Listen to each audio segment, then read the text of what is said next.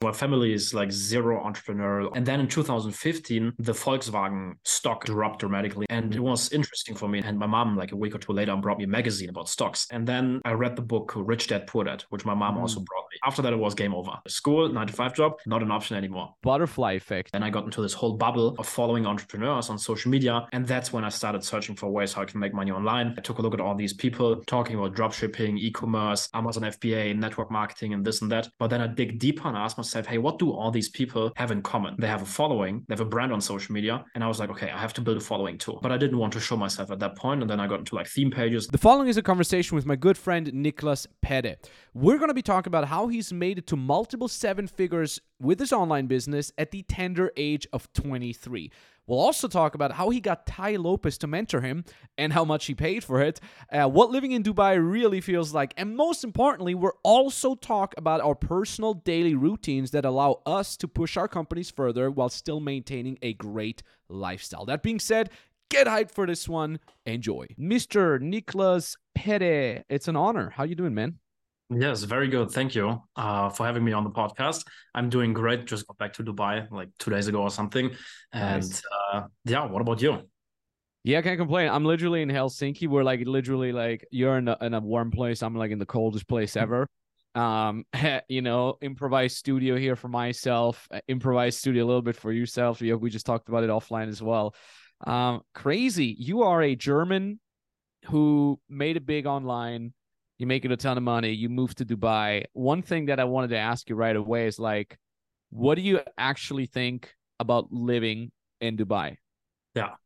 Yeah, I love it. Like for me, it's great, right? Not the whole year. So I couldn't probably stay here like 12 months of the year. But, for half of the year, it's perfect. I do travel a lot. I was like in 13 countries in the last year or so.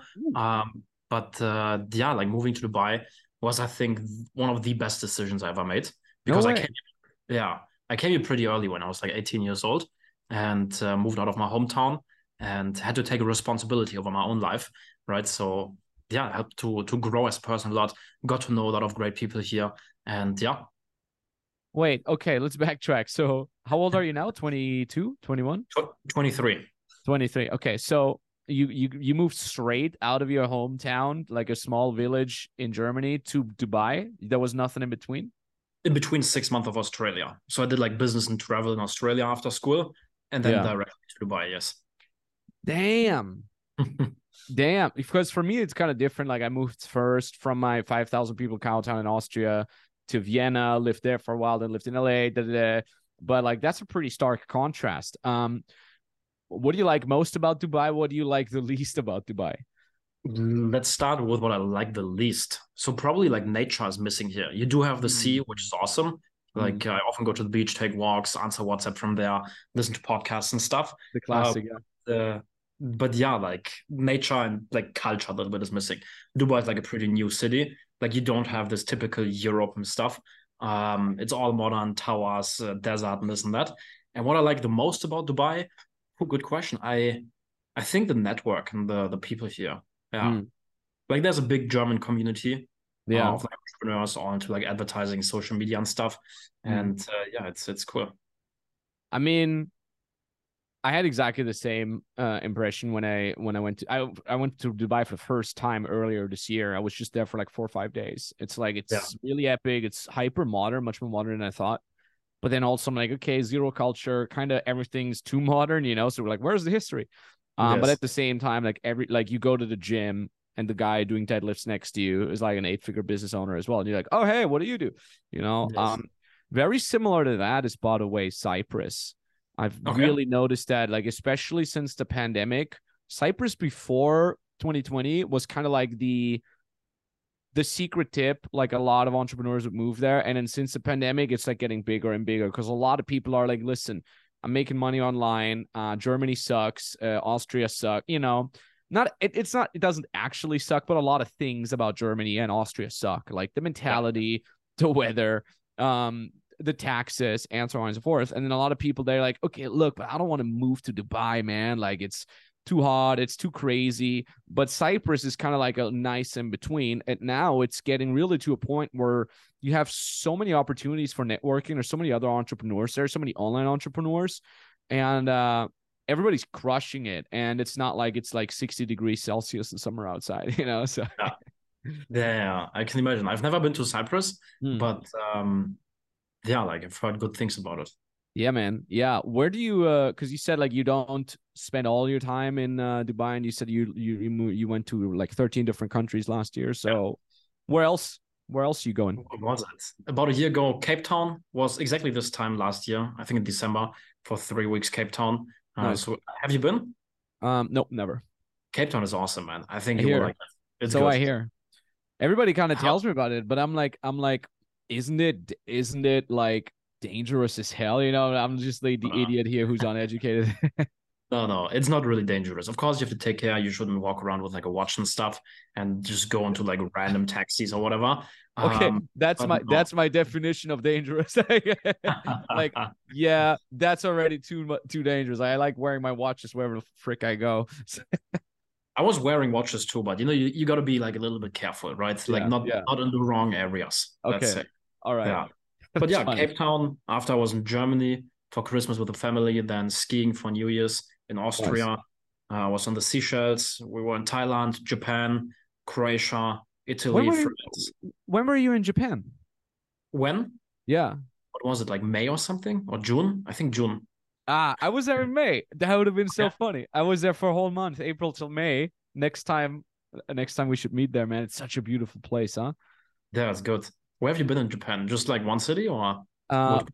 Tokyo. So we really, I kind of did the same as I did on my Korea trip. I didn't just want to go there and live in a hotel for a week. I actually wanted to kind of experience a normal everyday life there. So we went there for a whole month.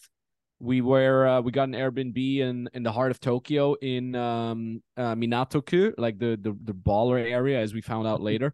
And then we went on one quick weekend trip to Kyoto. Got it. Yeah. Yeah. What about you? I've been in like 8 different cities Oh in no, Japan. no hell, no. Because a friend of mine, he's Japanese and his parents live there. So yeah, he showed us Perfect. around. Yes. Yeah, it's cool if you have a local. I have a client from Japan, so we were also like, hey, show us around. And I remember he was like, by the way, hold on a second, Pellegrini. Yes. No You're plastic not bottles. you're not an online entrepreneur if you don't drink Pellegrino. So yeah, and my client's Japanese, so it's kind of like the same. Like you get to see all these epic places that otherwise you could never get to see if you're just a random tourist. I remember he would just bring me to like random sushi places that are like in a basement. You're like the Yeah. first European that they ever see. The menu is all Japanese, right? Like in sushi, so you never know what you're getting, and then they give you like the craziest like baby squids or whatever. I'm sure you've had a fair share of experiences like that as well. Yeah. Yeah, but Japan was good.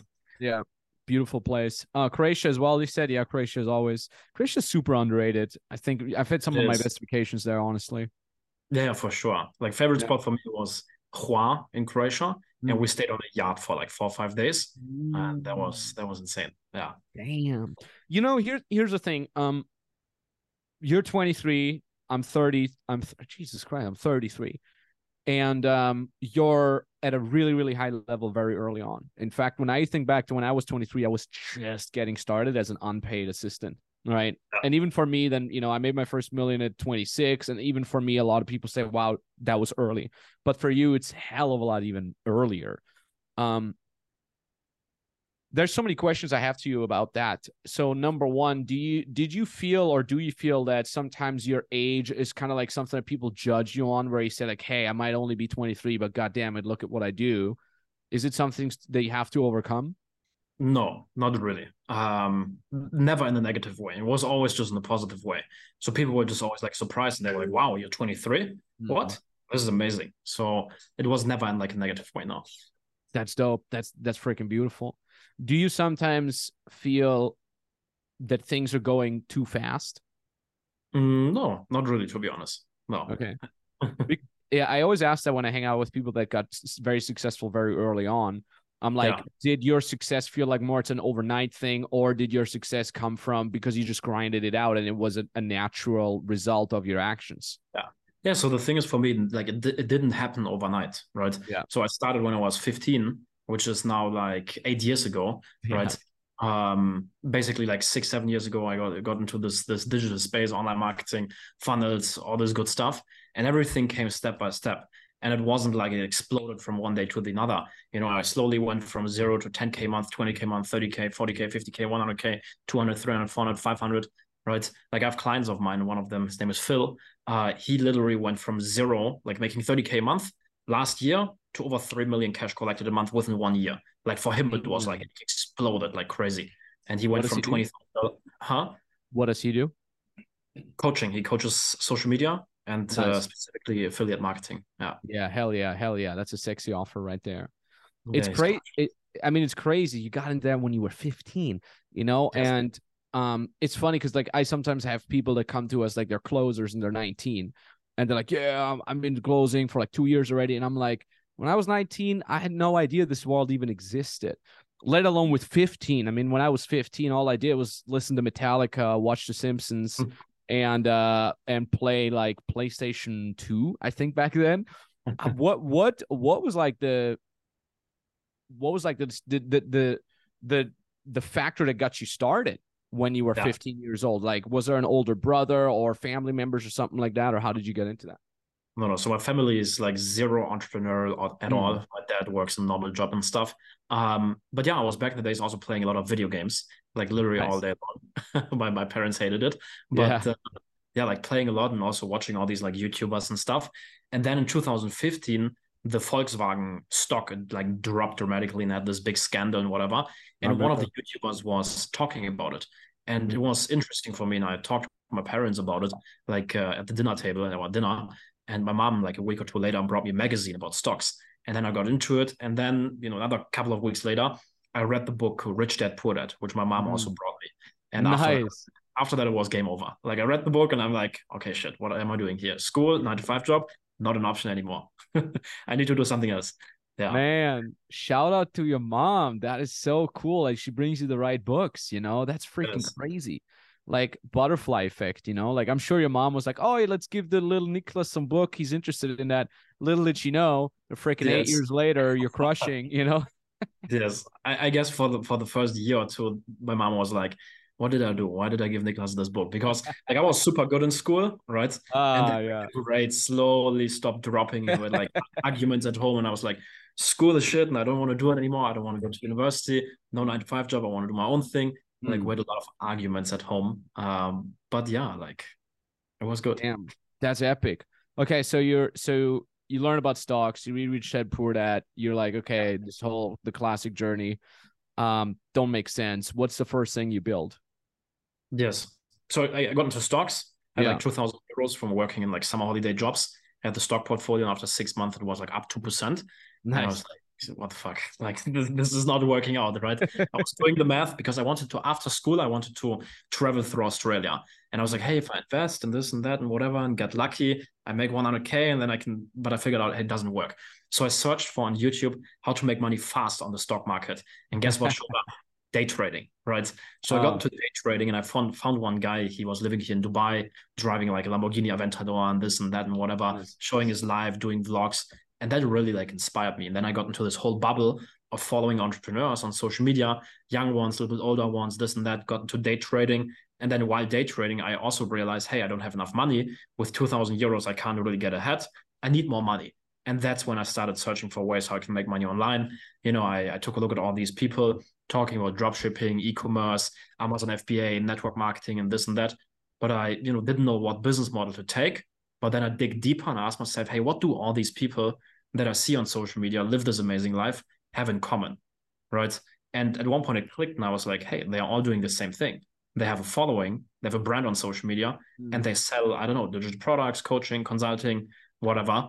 And I was like, okay, I have to build a following too, right? mm, But I didn't want to show myself at that point. And then I got into like theme pages and stuff. And yeah, mm. from there started my journey in this like Instagram space. Yeah, that's so cool.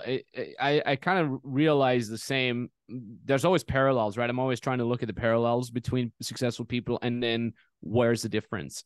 And a parallel was 100% that I'm like, okay, if I want to always be safe and always have income and always have the freedom that comes along with it, I need to be relevant. Like this idea Yeah. of relevancy first of all, it translates, of course, into social media nowadays. Like, you cannot be relevant unless you have a certain representation of you on the internet. That was the one thing. And then the other thing was also like, and this was something that only clicked for me much, much later. I mean, one of my first mentors, Owen Cook, aka RSD Tyler, I remember him, rambling once about like, yes, we're teaching all these young guys right now. That was literally 10 years ago. And he's a dating coach, one of the best dating coaches, biggest dating coaches in the world. And he's like, yeah, listen, guys, we're teaching all these young guys how to get girls right now. But in 10 years from now, a lot of these guys are going to be 7 and 8 figure business owners.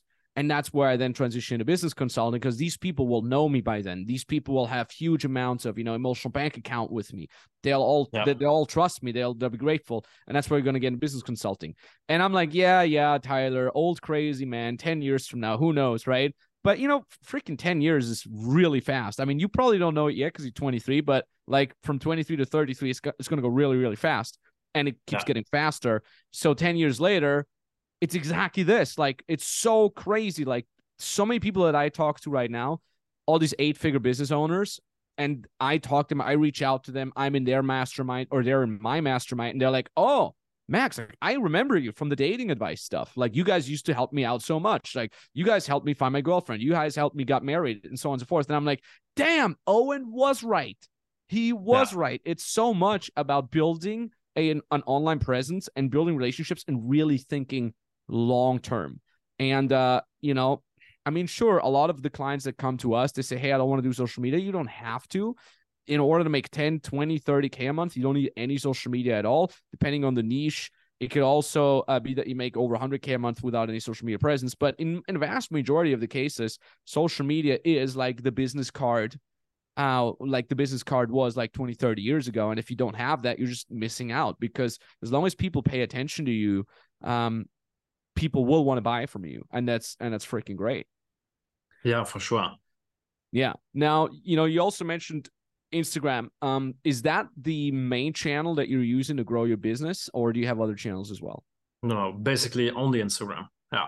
We, of course, do email marketing and stuff. Started a little bit on YouTube. Now, a month ago, we got into like paid ads. But no, like it's all Instagram. Damn, so it's all organic that you've been building. No, it's not organic. Influencer marketing, right? Yeah. So the theme pages are organic, but yeah, personal brand, all influencer marketing. I still consider that relatively organic, because you're not paying Google or Meta any money. They're just keeping it on the down low with the other influencers, which is also what we're doing with the Max Torno business account. We're doing organic / this, influencer marketing, shout outs, paid shout outs, and so on and so forth. And it's crushing. Yeah. Have you ever, since, you're kind of putting all your eggs in one basket with Instagram, have you ever had issues where your Instagram got deactivated, got banned, blocked, anything like that? Yeah, sure. Like my account was, I think, down twice, but some people, and it's back up quite fast. How did it get? Was it the classic scammer reaches out to you, says, hey, I'm gonna take your account down unless you wire me? Exactly. Oh yeah. So that was once, and then the second time was they rolled out the meta verification, I don't know, like 3 months ago or something. Actually, when I was in Japan, and I got the verification, then like a day later, the account was down, right? And then it got back up, and meta verification again down. So it was some issues with meta verification. A lot of people had it at that time, but yeah. Damn. I remember the meta verification was kind of like a lifesaver for us, because I remember we don't rely fully on Instagram, but largely it's my favorite platform. It almost as much. YouTube is close. I like YouTube as well, but I kind of like Instagram better. It's just the ultimate platform for me personally. And I got the exact same message. I think for me it happened like 6 times. Oh wow. Yeah, just some guy, with like a Bored Ape as his dumb profile picture. Hey, what's up? Somebody paid me to deactivate your account unless you pay me $1,000. La di da.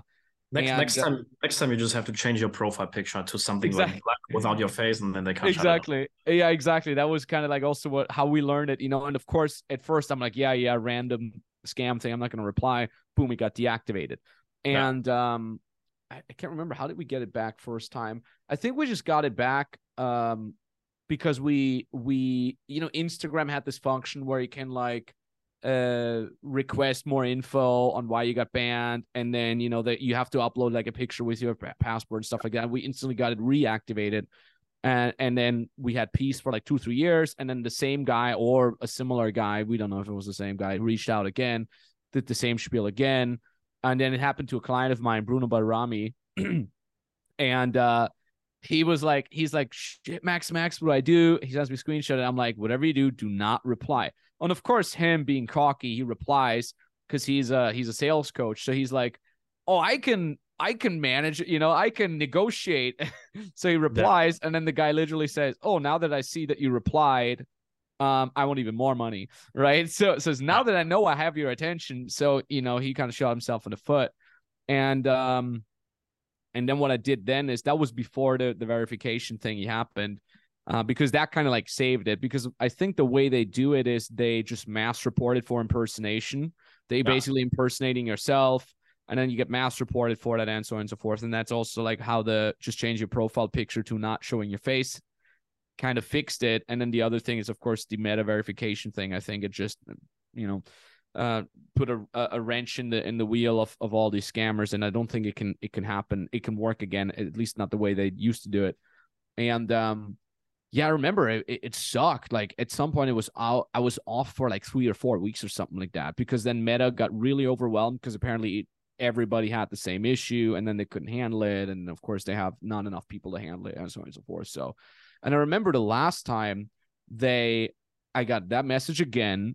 And I reach out to our Meta contact, and I'm like, screenshot, hey, I got this message again. Here's the screenshot. Mark my words, you guys will get a mass reported issue with my account, just letting you know ahead of time. Here's where it happened before. Here's the case of all the times it happened before. Here's the screenshot. And they're like, just, the stock answer, like, okay, we'll look into it. And then, of course, a day later, I got banned. And then, of course, they couldn't remember anything. Oh, this is new. And I'm like, I told you a freaking day before. I gave you heads up. It's just such a frustrating experience. Yes. Hopefully it doesn't happen again. Yeah, I don't think so. I don't think it will, because like, again, like now we have the verification thingy, and that was kind of like really the lifesaver, I think, for a lot of people out there. But yeah. So I mean, it's cool. So that's like your main channel. So you basically do it all just over your network of influencers. Exactly. Yes. Hell yeah. That's epic. It's epic. I could imagine that with that, it doesn't only help your business, but you probably also at some point meet some of the influencers in person, and you kind of like network for your personal life as well. Or how do you do that? Yeah, for sure. Of course. Many of the people that I now do, and business partners, I got to know them through Instagram, right? We're doing, I don't know, to give you an example, doing a project with Lopez together now, right? Yeah. Without the personal brand, this probably would have never happened, right? Yeah. Or we're doing a project together with Wealth and helping him with his social media and monetization. Wouldn't have happened without my personal brand, right? And so many of the friends that I also have and that I'm connected with, interviews I do, people I network with through the personal brand. You've been following each other for, I don't know, a year, 2 or 3, whatever. See the journey, and then one guy's in Dubai, or I'm in Croatia and he's there. You meet up. I mean, that's, it's funny. That's like one of the main reasons why I even have this podcast. It helps. It's really great business wise, but at the same time, like the main reason why I want to do is I just want to have an excuse to talk to cool people, Yeah, that's what podcasts are also good fun. True. It's so good. And, I talked to Sergio and Xenios from Cope Member 2-3 weeks ago, and they were like, yo, you should check out Niklas Pedde. He's a super awesome guy. And I'm like, it sounds really cool. And then I check your Instagram, and I'm like, oh, you're following me. That's funny. So I followed you back. I'm like, hey, you want to be on my podcast? And you're like, hell yeah, let's do it. And it's just such a nobody says yes if you say, hey, can I invite you for dinner and ask you a bunch of questions? Most people are like, look, I'm busy, right? But if you say, hey, can I have you on my podcast and promote your stuff? Everybody's like, hell yeah, like, let's go. Like, I love a podcast.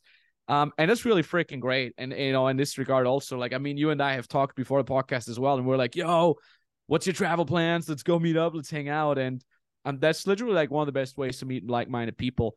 You mentioned Tai Lopez, and so wasn't he in your mastermind or something like that? Yeah, exactly. Yeah, we hosted an event this August in Cannes, and he was there like for 5 days, stayed with us in the villa. His family was also there. Yeah, it was good. So how did all that happen? How did you meet him? How did I meet Ty? So first time I met, so first of all, Ty, he was the first person or first mentor of mine. I bought his 67 Steps program back Oh in like shit. 2016 or something when I was day trading, and I had like a big loss in the day, and then I saw his ad and I was like, okay, let me get the 67 steps, right? Yeah, yeah. So, and then I met him first time in person backstage here in Dubai. There was an event, and at the end he was doing like a Q&A round and stuff, and there was like 20, 30 people, and I was there with friends, and they were like, hey, Ty, thanks to your program, we're crushing it, doing 300K a month. And this guy also, he did $1 million in 45 days, right? And then we started talking with Ty, went backstage, even recorded a video, exchanged WhatsApps. Nice. Went in touch so much, but I sent him some updates, throughout the years on my entrepreneurial journey, achievements, and this and that. And then I was, in contact with his sales rep for about a year. And, Ty was away from social media for quite a time. Yeah. And then he started doing like one-on-one mentorings again. And I basically booked it with Ty. We got in touch, started talking, and got along well, right? And part of the one-on-one mentoring deal was also that he is coming to Cannes for the mastermind. Initially, it was just like a 30-minute speaking slot. But yeah, we got along well. We're super nice to him, invited him, his family to the villa, picked him up from the airport and stuff. And he really enjoyed the time, and then spent with us the whole mastermind. And we were networking and talking and having fun and stuff until 4 or 5 a.m. in the night, eating pizza and sushi. So that was cool. Yeah. Yeah, he's someone who loves to talk. I remember that. I was once, when I was still an assistant of Owen, I had to go to Vegas the next day for I think some sort of seminar that I was supposed to do. And I'm like early in bed, I'm like, okay, flight. Like it was not a flight. I had to take a freaking bus. That's how, how much of an assistant I was. And I'm like, okay, go to bed. Like I get all the sleep, blah, blah, blah. And just before I pass out, I get a message by Owen. He's like, hey, we have to shoot some videos with Ty just real quick. And I'm like, all right, get back up, put my clothes on, drive up to Ty's villa. And of course, like number one, you have Ty. And then number two, you have Owen, both of them the greatest ramblers of history. So I swear to God, we started shooting at, I think, 11:30 p.m. And this is not an exaggeration. We finished at 8:30 a.m. in the morning. Oh. And the only reason why we finished is because I had to catch my damn bus. Like we lit like, and of course they never released the video, it was just this like crazy ramble. Super valuable, but it just got lost in the confusion of Owen shooting so much content. But it was really, really freaking valuable. And I remember I like passed out behind the camera the whole time. But I'm like, this is so valuable. Like, damn, like I got to stay awake and all that jazz. So I'm glad to hear that he's still the OG guy, because that was way before he even blew up. So you said you bought the one-on-one with him. How much was it? So the 60K at the beginning, and then I upgraded something and it was in total 100K. Yeah. 60K for a month, or how much? No, that was for like 8 months or something. Yeah. Damn, that's really cheap. Like Ty, it's not that expensive. Yeah. I'm like, that's kind of almost cheaper than our price for our one. And what did you upgrade for the 100K? Like, what did you get there? Yeah, it was kind of like an extension and like even more one-on-one. So now we're chatting on WhatsApp all the time, one-on-one calls. I don't know, every month, 1 or 2 calls and stuff. I mean, if you if you consider the high level that you're at, what is kind of like the value that you're getting from Ty now? What are like the craziest lessons that you've gotten from him? Craziest lesson. Yeah, so Ty and I, we don't that much talk about business, like a lot of life in general, life hacks, traveling, travel routine, how to structure things, getting a personal concierge, even dating, everything. And then the company hiring like a COO, going on podcasts, investments a lot, stuff like this. Yeah. Wow. Not so much even business stuff. Yeah. Yeah, that's crazy. That's actually really epic, because I can imagine. I mean, there's so many small nuances that, a business owner like that doesn't have a program on, because it's just not big enough of a demand for it. Like you said, like how to get a concierge, right? It's like, if Ty would make a program on that, nobody would care, because it's just not enough people that give a damn about that. But it's like such small things. I'm like, they have a huge impact on you. So what kind of concierge did you get now? Do you know? Do you already have one? Yeah, like a personal one. It's kind of like a personal assistant, but just someone who takes care of, I don't know, dinner reservations, travel plans, booking flights, ordering books, ordering food, stuff like this. Yeah. I have the same. Yeah. It's just like full on. I call it wheelchair mode. That's kind of like an internal joke within my company. I'm just like in a wheelchair. I can barely move. do everything for me, like wheelchair me from point A to point B. Yes. Yeah, it's good. It's a complete game changer. It is. One thing is that I keep hearing over and over again is like Ty's kind of like opposed to Alex Hormozi and Gary Vee for giving away everything for free. Ty's more like, hey, don't give everything away for free. Like, what's your take on that? Giving everything away for free. To be honest, yeah, like whenever I'm on podcasts and stuff and I get asked questions or do YouTube videos, I just share everything. Like I'm not holding anything back or whatever. And even programs like the cheapest one, the entry one is $6.95, and people get like really high level stuff, like 70 video lessons, right? Yeah. Interview with Ty, behind the scenes videos from the mastermind. So yeah, like I was always a big fan of just like over delivering. And yeah. It's funny because I'm also very much into this whole over delivering thing, especially in our niche, because it's hard to gain trust, right? Yeah. I know we're in the make money online niche, both of us are. And it's easy for people to be like, oh yeah, you're just like the next guru or whatever. So it's important in our niche, especially, to be like, hey, listen, I mean, you said it like yourself, like cheapest program is like $6 and it's like a lot of value for us. Also, we got a one for $297, and it's like, here's a lot of value.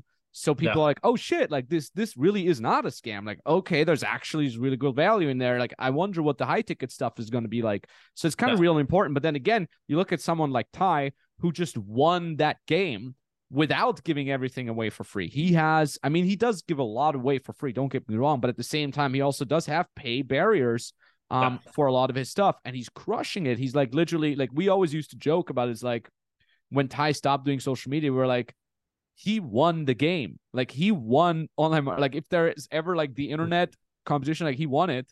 And he did it without Alex Hormozi / Gary Vee style of giving away everything for free. So that's a really interesting dynamic, Yeah. Yeah, he also has like a lot of front end products, like cheap ones, where you can get started for like $1 or whatever, and then he's putting a lot of value in there.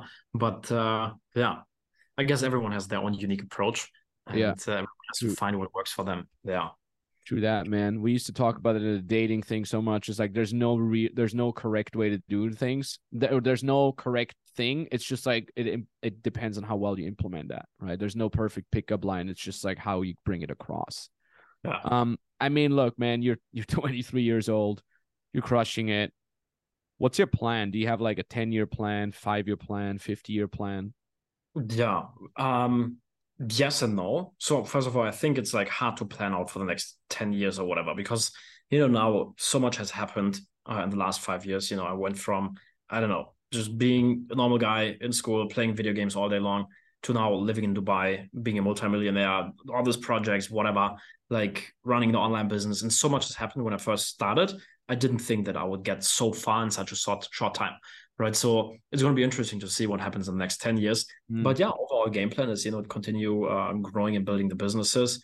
I'm doing a lot of investment stuff now, like real estate, crypto, stocks, all that good stuff. So yeah, just like double down on investments, especially real estate. And then, yeah, in the future, I see myself having a family, multiple homes, one here in Dubai, something in Europe, maybe Cape Town also. And yeah, just, doing awesome stuff, building awesome businesses, connecting with cool people, having a great time. And yeah, always getting better as a person and growing. Amen, man. Amen. That's kind of name of the game. It's cool that you also want family. It's weird because I remember people started saying like, oh, our generation, like none of us wants to get married and get a family anymore. But like almost every single one of my friends, they made a ton of money. They had, a lot of casual experiences with a lot of different partners. And now they're married. They're married, they got kids, and they're like full on actually doing it. And it's cool that, this also lives on in you. What do you think in terms of getting married? Should it be a girl that you meet in Dubai? Should it be just old school German girl? What's your preference there? I don't know. Let's see. Here in Dubai, not sure if you will find the right woman here, because I guess Dubai attracts a specific type, Yeah. Is in general big cities, but who knows? Let's see. German, I don't know. Yeah, it's weird. Like, I cannot imagine ever settling down with a girl that lives in Dubai or that frequents the place many times, because I think, we all kind of know what's going on behind the scenes with many girls in Dubai. But yeah, it's like, I'm so happy that my girlfriend, I met her way before. Actually, that's not even true. Things have already blown up back then with the dating business, but Yeah. I wasn't living like that. I remember I was still living in a €1,000 a month student apartment in Helsinki way after I had made my first million, because in my head I was like, I don't want to spend more money than $1,000 a month, even though I had all this money in my bank account. So I'm very happy that she met me like that. She didn't know that I was making a lot of money until very, very, very long into our relationship. She was just Nice. kind of like, at some point, like, hey, wait a minute, like, where is this money coming from, And to be honest, like, the older I get, the more grateful I am about that. So if I meet a girl now, it's really hard for me to distinguish between, does she really like me, or does she kind of like the lifestyle that comes along with it? That's why I wanted to ask your take on that. So you don't have any preferences, German girl or anything like that? No, I do have preferences, of course, but yeah, I guess not German. Yeah. But who knows? It depends. Everyone is different, but yeah. I mean, how are you often perceived? I mean, you're someone young, you're an entrepreneur, you're German, so there's like a lot of different factors coming together. It's an interesting combination. How do you get perceived when when you're going out, when you go into parties, when you're talking to girls, something like that? How I get perceived. So Yeah, first of all, regarding parties, I don't party at all, right? nice. I think in Dubai I've only been in a club once. So what I do Mm-hmm. is, we go out with friends to like bars and stuff, but not like actual clubs and clubs and clubs, Yeah. right? Yeah, how do you get perceived? Just normally, right? And then over the time, uh, like at the beginning when someone doesn't know you, right? Yeah. Uh, they don't know you, but then slowly over the time, some details, and they get to know you. Ah, That's all that's right. good. So for example, like one thing that I started doing in the very beginning, once I started making more money, I would take my watch off when I would go Yeah, meet a girl, because I'm like, I don't want her to recognize the watch. I don't want her to think that I'm rich. So I would have like a poor Max outfit and then a rich Max outfit. And whenever I would go out on a date or something like that, I would put on the poor Max outfit. And I remember even like places like my apartment, like once I started having a nice apartment and someone would say, "Oh, you have such a nice apartment." I'm like, "Oh, it's not mine. A friend allows me to live in here for free." I was so paranoid about, like, I don't want to come across as like the typical rich guy. Do you have that as well? no, to be honest, not really. No, That's good, man. I envy you, dude. no. I guess when you get to know people, whether it's girls or also normal like guys and whatever, listen, but like you realize quite fast, how they think, how Mm, they act, and what their attitude is and stuff. Yeah, mm. Yeah, man. I mean, as long as you are careful and as long as you don't use it as a crutch, I think you should be fine. And, especially with someone like you, I mean, you and I haven't talked much before the podcast, but you strike me as a very hardworking person. You strike me as a very awake and focused person. So I don't think you'll ever have an issue with that as long as things stay like that. But yeah, man, I mean, look, if you're 23 and you're hanging out with a bunch of influencers, I mean, you're hanging out with people like Lopez, a lot of people that make a lot of money. Have you ever had it where you would hang out with someone and you're like, I don't want to do the things that they're doing, like they're taking drugs, they're going out party, they're on the wrong side of success, so to speak? And if yeah, so, how do you kind of protect yourself against it? yeah, for sure. How do I protect myself? What means protect? Like I'm just not a guy who's into like drugs and partying and this and that. It's just not my thing, Mm. right? So that's it. Yeah, that's Like good. I do drink a wine and this and that and whatever. And when we Yeah, travel, sometimes no, but not in like an extreme way. It's not a lifestyle. Yeah, yeah, that's good. That's good. yeah, I mean, especially, I come from Austria. We're very old school there. And then once I lived in LA, I was all of a sudden, like, I remember, like, I was just coaching and people offered me cocaine. And I'm yeah. like 22 years old. I'm like, I don't know. Like, my mom said it's really bad, so no thank you. I was just thrown into this adult world and it was really crazy. So I think Yes. your German mindset might also help you with that, man. But honestly, like here in Dubai, like the social circle and the people that I'm with, they're like zero also into this stuff. Of That's course, pretty sometimes cool. when you go travel and hang out with other people, sure you'll have some people who are into partying and maybe drugs and stuff. But Mm. here in Dubai, like zero. That's good. That's beautiful to hear, man. You mentioned investments earlier. Yeah, Isn't crypto like blowing up again? What is Bitcoin at right now? 36K or something, 37. Not bad. Not bad. Oh yeah, 36. Damn. It is Yes, going up. I still have my portfolio on my old phone. I bought Bitcoin in 2017 and Ethereum as well. What are nice. yeah, what's like something that excites you right now in terms of crypto investment? Because I shit on it a lot on my Yeah, brand. So it's like my official stance is like 99% of it is scam and don't do it, and you're an idiot yeah, if you want to make money online and you try to do with crypto. But at the same time, I'm also honest and transparent about it. It's like, yo, I bought a ton of crypto back in 2017, not yeah. necessarily as like this is my goal, but as like, yeah, it's like a backup. I put some toy money on that and see what comes out, you know? Yeah. Yeah, for me, it's just like at the beginning when I first got into crypto, I bought all these altcoins and projects and this and that. But then at one point, I just switched and now it's like 95% Bitcoin. I just buy Bitcoin every single day and that's it. Done. Oh, you buy it every single day? Yeah. Why that? Why not just everything at once? Or how exactly does that strategy work? Because you dollar cost average, right? And you on average get kind of like the Um, best price. And yeah, I've been doing it for like over a year now. And in Binance, you can set up this auto purchase. And then every day at XYZ time, it just buys. Yeah. Nice. How much you buy per day? 1,000 euros. That's epic. And why Bitcoin? Not why not Ethereum? Again, I know nothing about it, so I'm just Yes. curious. I'm also not like super super big into like crypto. I have like good friends who are super deep into it. Yeah. Um, but yeah, when you take a look at the projects and stuff and like how Bitcoin is built in the future and this and that, like you can basically kind of like separate Bitcoin from all the other stuff, right? Yeah, Damn. I feel like this is gonna be a good reel right there. So you buy $1,000 worth of Bitcoin every single day, yeah, and you've been doing it for how long now? over a year. And before I was buying like like in not every day, but like every couple of weeks or whatever. Yeah, Yeah. How yeah. long are you planning on holding it? Good question. But like for the super, super long term, you know, Yeah. I see it kind of as like a retirement. So I'm not really planning on selling, even if it goes to like 100K, 150, 200, 300. Maybe at one point, I will sell parts of it and then Mhm. buy more Bitcoin at a cheaper price later on. But let's see. I've But never it's heard just like, about it. yeah. I've never heard about this strategy. I'll just buy 1,000 every day. It's such a rich guy's problem to have. It is. Oh, that's so funny. I mean, how do your parents live? Because sometimes parents are like, "Hey, buy us a house, please." Sometimes Yeah. parents are like super old school. They try to stay the way they are. How is it with yours?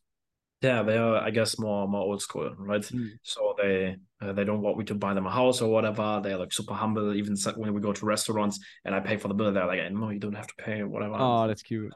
yeah, my dad still works in his job. I offer to retirement stuff, and I have my family, of course. But he enjoys the job, right? My mom is not working.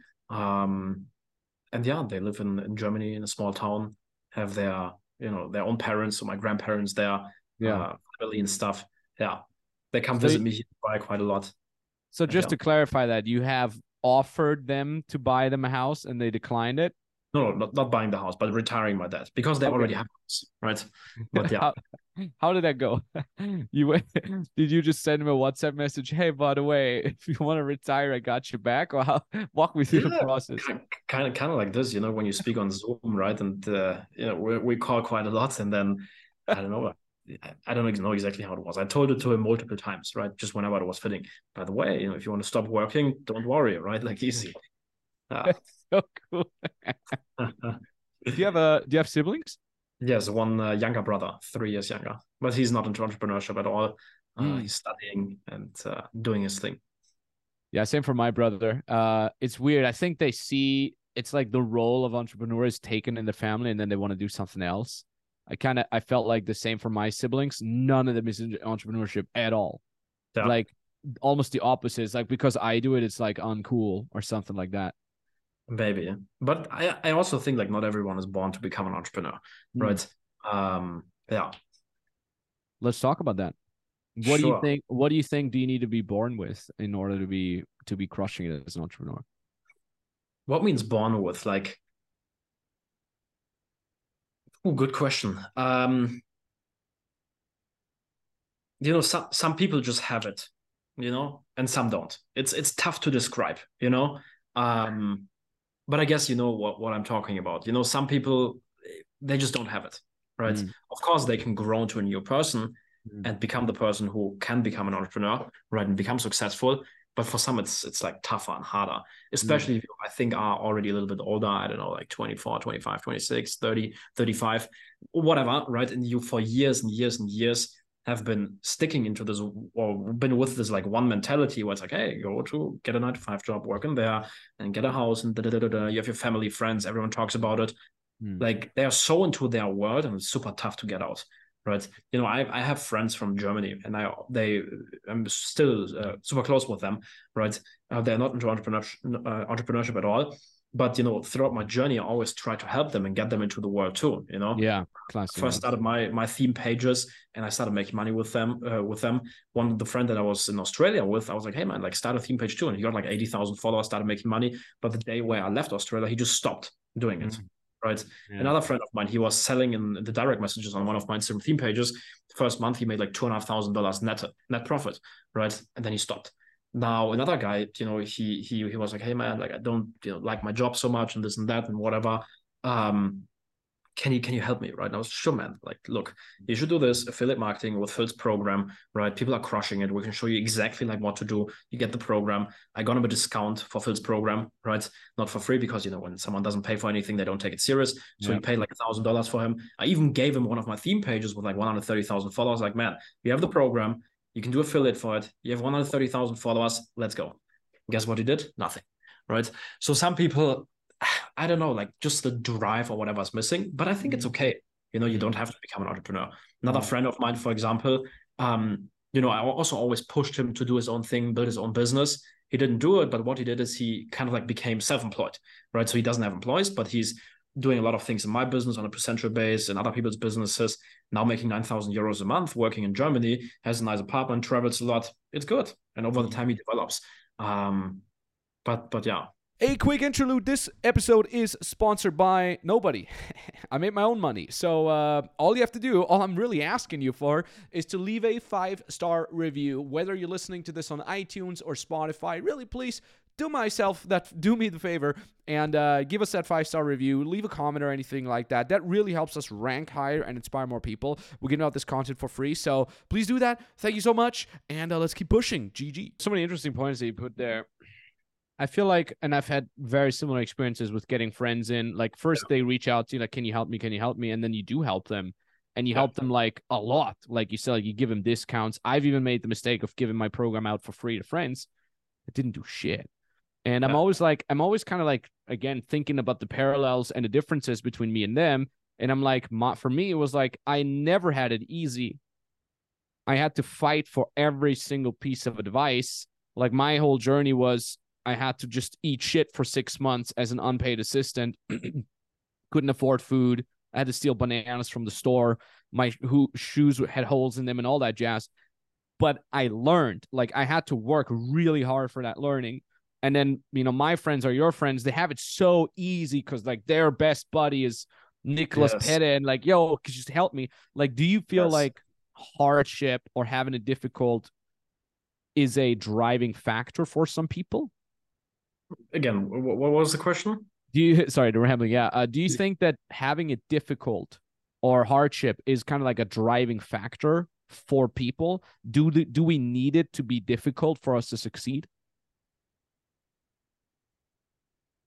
Yeah, to some degree, yes, for sure. But even for the friends, for example, my friends, for example, if they would come up to me and be like, "Hey, Niklas, can you help me, build this business and stuff?" Yes, of course. It would still be difficult for them, right? Mm, mm, Um, they have their own challenges just on a different way. or when people join up, your coaching program or my coaching program, of course, it's a lot easier than, if they do everything themselves, but still, there's challenges that they have to overcome and this and that. So I guess it's just part of the game. Yeah. Yeah. Yeah. And it's needed because when Yeah. you learn to overcome challenges, you grow as a person, you get better, you learn new skills, you adapt, you maybe unlearn something that you need to do to grow the business. Like through challenges and difficult things, that's how you grow and how you make progress in the end. Yeah. It's maybe it's the break of expectations that, when people are your friends, they're like, okay, well, I will have it so much easier because my friend has done it. And then, like you said, even though they have your help, it's still going to be difficult. And then that's the break of expectation where they're like, oh, I thought it's going to be a breeze. Well, this sucks. Now, I'm stuck here and I don't want to do it anymore. Oftentimes it is that break of expectations that is really difficult for people to overcome. If they know ahead of time, hey, you're going to suck at this and you're going to struggle with this for X amount of time, I think it would be easier for some people to handle. Yeah. But And to I think kind of, it's I think also it's a lot about identity. Like we both now have the identity of as an entrepreneur, and over the time, you get specific beliefs and mindsets and this and that. Like we are entrepreneurs, we do something. But if you're working 9 to 5 job, you go to university for years and years and years, your parents are like, hey, this is how everything needs to be done. You have the news and this and that, and they really have this identity that just holds them back. When they then yeah, even come to Dubai, they see the Lambo here, they see the G63, they see us going out for dinner, spending $1,000, living this lifestyle, 300 square meter apartment, this, that, whatever. They're still in the identity of whatever, working 9 to 5, however you want to call it. And it just like, it doesn't click, it doesn't do anything. yeah. Conversely, I would almost argue that once you have that identity of like, oh, I'm the entrepreneur, that once you run into difficulties, and that's happened with me many times, that we're crushing it. Like first time we made $500,000 a year, I'm like, wow, like I'm making now a month that I would make like otherwise in like 5 years or whatever. Yeah. And now you have that identity that you're crushing it, but then inevitably you're running into an obstacle and all of a sudden you're making less than the month before. And you have to fix a bunch of things before you get back on point. But now your identity of like, oh, look at me, I'm crushing it, I'm the entrepreneur, is actually holding you back again. So it's kind of like this bubble that constantly has to be plowed through, Yeah, exactly. You always have to grow as a person, develop, adjust, adapt, and to kind of like reinvent yourself, I guess. Yeah. Have you ever had a crazy downtime in any of your business where you're like, okay, fuck, I'm just about to drown here, and then you kind of had to, claw yourself back? No, not really. That's beautiful, man. So the first 8 months of the journey, I didn't get any results, I didn't make any money. But I guess it's normal, when you first start, um, you won't get rich overnight, right? Yeah. So for 8 months, I was kind of like struggling, and then I started making money. Of course, it was ups and downs. The first 10K month dropped down to, I don't know, like 6K or whatever, down again, and then up again, and whatever. Like, but no, like every single year I made more money, and yeah. That's beautiful. I've actually had it that I've had years where I made less. I mean, also to be fair, I had to change from one business model to the other twice. Yeah. So first, I had to change from the niche from the dating to the business, and then I went from organic to also incorporate more cold traffic stuff. So that's where like a lot of big important lessons. But I'm honestly grateful as hell for that because it makes Yeah, me of course. appreciate every single thing that I have. So yeah, like you said, there's ups and downs. Now, one thing I wanted to ask you is like, because you said like some people have it, some people don't. Some people have more of something, some people have less. What is kind of like one thing that you are always looking back to that you've always had, where you're like, okay, I'm kind of happy that I've always had XYZ character trait? Yeah. So actually, like I was recently speaking to my mom, and she told like stories about when I was small and this and that. And I was always this kid that always did whatever he wanted to do, right? So I don't know. For example, when I was younger, every single day I was going out and like playing with friends on the street, doing this and that. And it was so much that it was literally every single day. And at one point, my mom was like, hey, like today, please like stay at home, chill a little bit. And I like broke out of the home and stuff and still went to my friends and met up with them. So I was always this little bit against, like, yeah. And then I guess, when I read the book Rich Dad Poor Dad, I always had my own, how do you say? In German, you would say eigenen Willen. Yeah, your own free will. Yeah, Yeah, exactly. Like I always, when I wanted to do something, I just did it, right? yeah, And same for the entrepreneurship. When I saw this opportunity, I was like, hey, this is cool. Like I did it. my parents were like, be careful and this and that and whatever. Maybe it's not the right thing. Friends were like, stupid, day trading, whatever.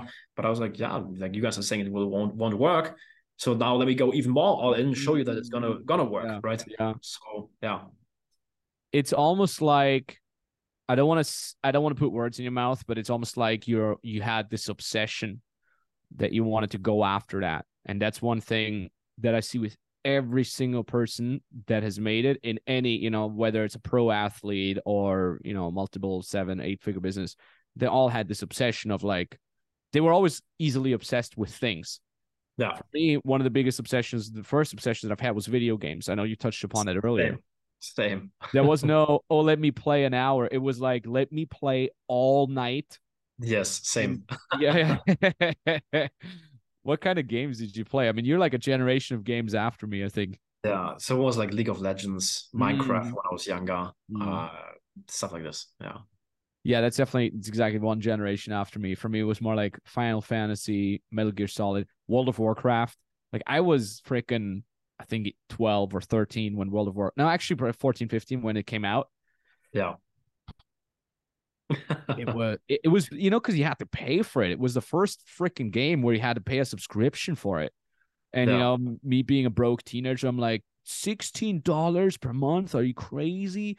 But of course, I was in that, man. I remember just like I missed the bus on the way home from school, and it was like 6 kilometers. My school is 6 kilometers away from home, and I'm like, fuck this. I gotta go play World of Warcraft. So I'm just gonna walk. And I calculated like if I started walking now, I would be home like 10 minutes before the next bus. So I was like, fuck it. 10 minutes it is. Let's go. And it's weird because a lot of gamers that were huge into gaming, like especially competitive gaming, like for your case, League of Legends, but also things like Counter-Strike, they ended up Yeah. crushing it with business. There's some Yeah. really interesting parallel there as well. Like some of the of our head coaches, Roberto, he's been with us for over a year now. Okay, maybe I shouldn't talk about this, but when he applied to become a coach in our program, basically a customer support client success manager, I just read his CV and I stopped reading it like ex-professional gamer. And I think it was also League of Legends. He literally was a pro gamer in Brazil for like 3-4 years. And I'm like, I want to hire this guy. Because I knew like you're not going to be a pro gamer unless you grind, unless Yeah. you're absolutely obsessed with something. And he's crushing it with our clients. It's just such an important thing. Yeah. Yeah, for sure. It was the same for me. When I was gaming, not just 1 hour, but like all like 10 hours a day until middle of the night. But then it was the same in business. When I started the business, it Yeah. wasn't let me work 1 hour on the business. No, like let me work until 3, 4, 5 a.m. in the night, and then school starts at 7:30. Okay, fuck it, let's go. Yeah, Do you still play? no, Not at zero, all? no, Zero. Damn. Just wait. Just give it a couple more years. It couple was of years. exactly this. Maybe I won't get back to it, but Yeah. I didn't play for like I think 7 or 8 years. And then I consider myself gotten back to it. But then at the same time, I'm like, I look at whenever I boot up the PlayStation and I look at my last save and it was like 4 months ago. And I'm like, shit, I play every 4 months for a freaking hour. But it doesn't even feel like that. Time just flies so damn quickly, man. It's fucking epic. But I recommend it. Like if you don't play video games for a while and then you get back, they got a lot better. And you're like, holy shit.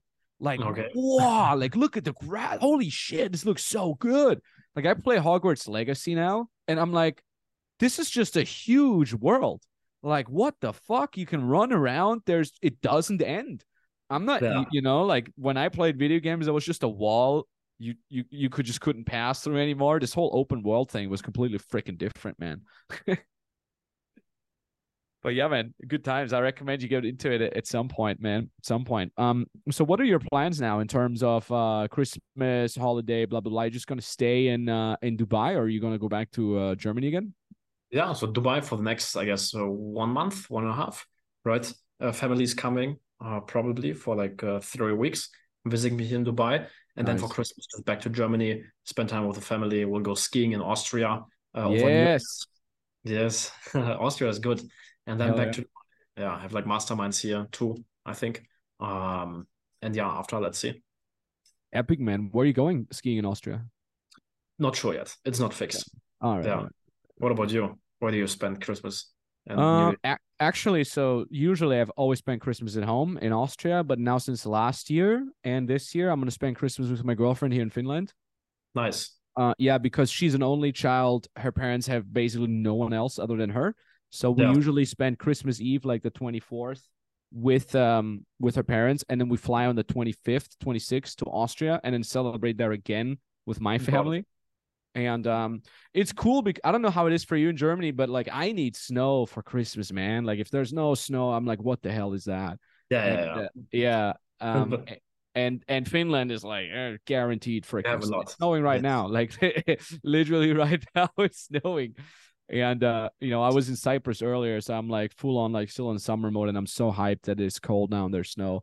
And yeah, so we have the white Christmas here, and it's cool because her family are typical Finns. They're like very hello, like super just no emotions, which I love. I can because when I meet people and they have these fake emotions, they're like fake nice. I'm like, that's weird, right? Yeah. Same, you probably know this. Like we Germans and Austrians, we're very similar. We're just like normal emotions, right? We're not fake emotions. So with her parents, I feel very much at home because Yeah. I know they're not faking anything. They're just very down to earth. They're very cool. We always eat steak and stuff like that for Christmas. So I'm a simple guy. Steak for Christmas. That's good.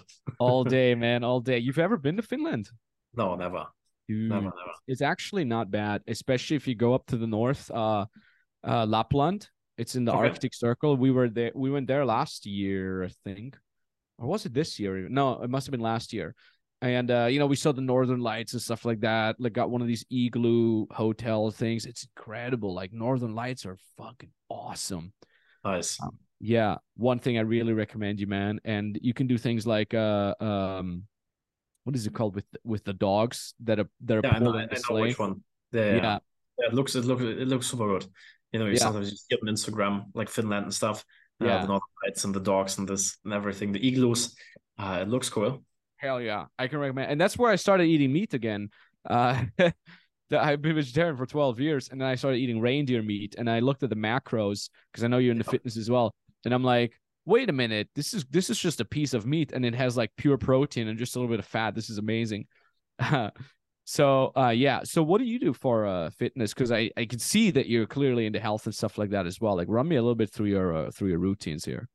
Yeah, sure. So I have like a fitness coach, like health and nutrition performance coach, who helps with like and a personal trainer. Mm. So two people helping with fitness. And yeah, fitness wise, I just try to go to the gym as often as possible, Mm. 3 4 times a week, and then I do a lot of what means cardio, but like steps. I have like a treadmill here, right? So it's Ah, my man. like a walking desk. Yes, every That's the morning. best. Yeah, yeah, it's good. All the calls usually, like podcasts, not Same. podcasts too loud, but like calls, I'm doing it from the treadmill. Yes. In the morning, first hour or two, I do my work from there. Often at the beach, a couple of times per week, getting sun. Today, Yeah. actually, I hope I didn't get like a little sunburn, but it was Looks good. raining before. But yeah, at the beach, getting steps in, and then going to the gym. Eating wise, it's just a lot of meat, 2 steaks a day or something. A lot of No eggs, shit. 10 to Dude, 15 eggs, you're the blueberries, same. berries.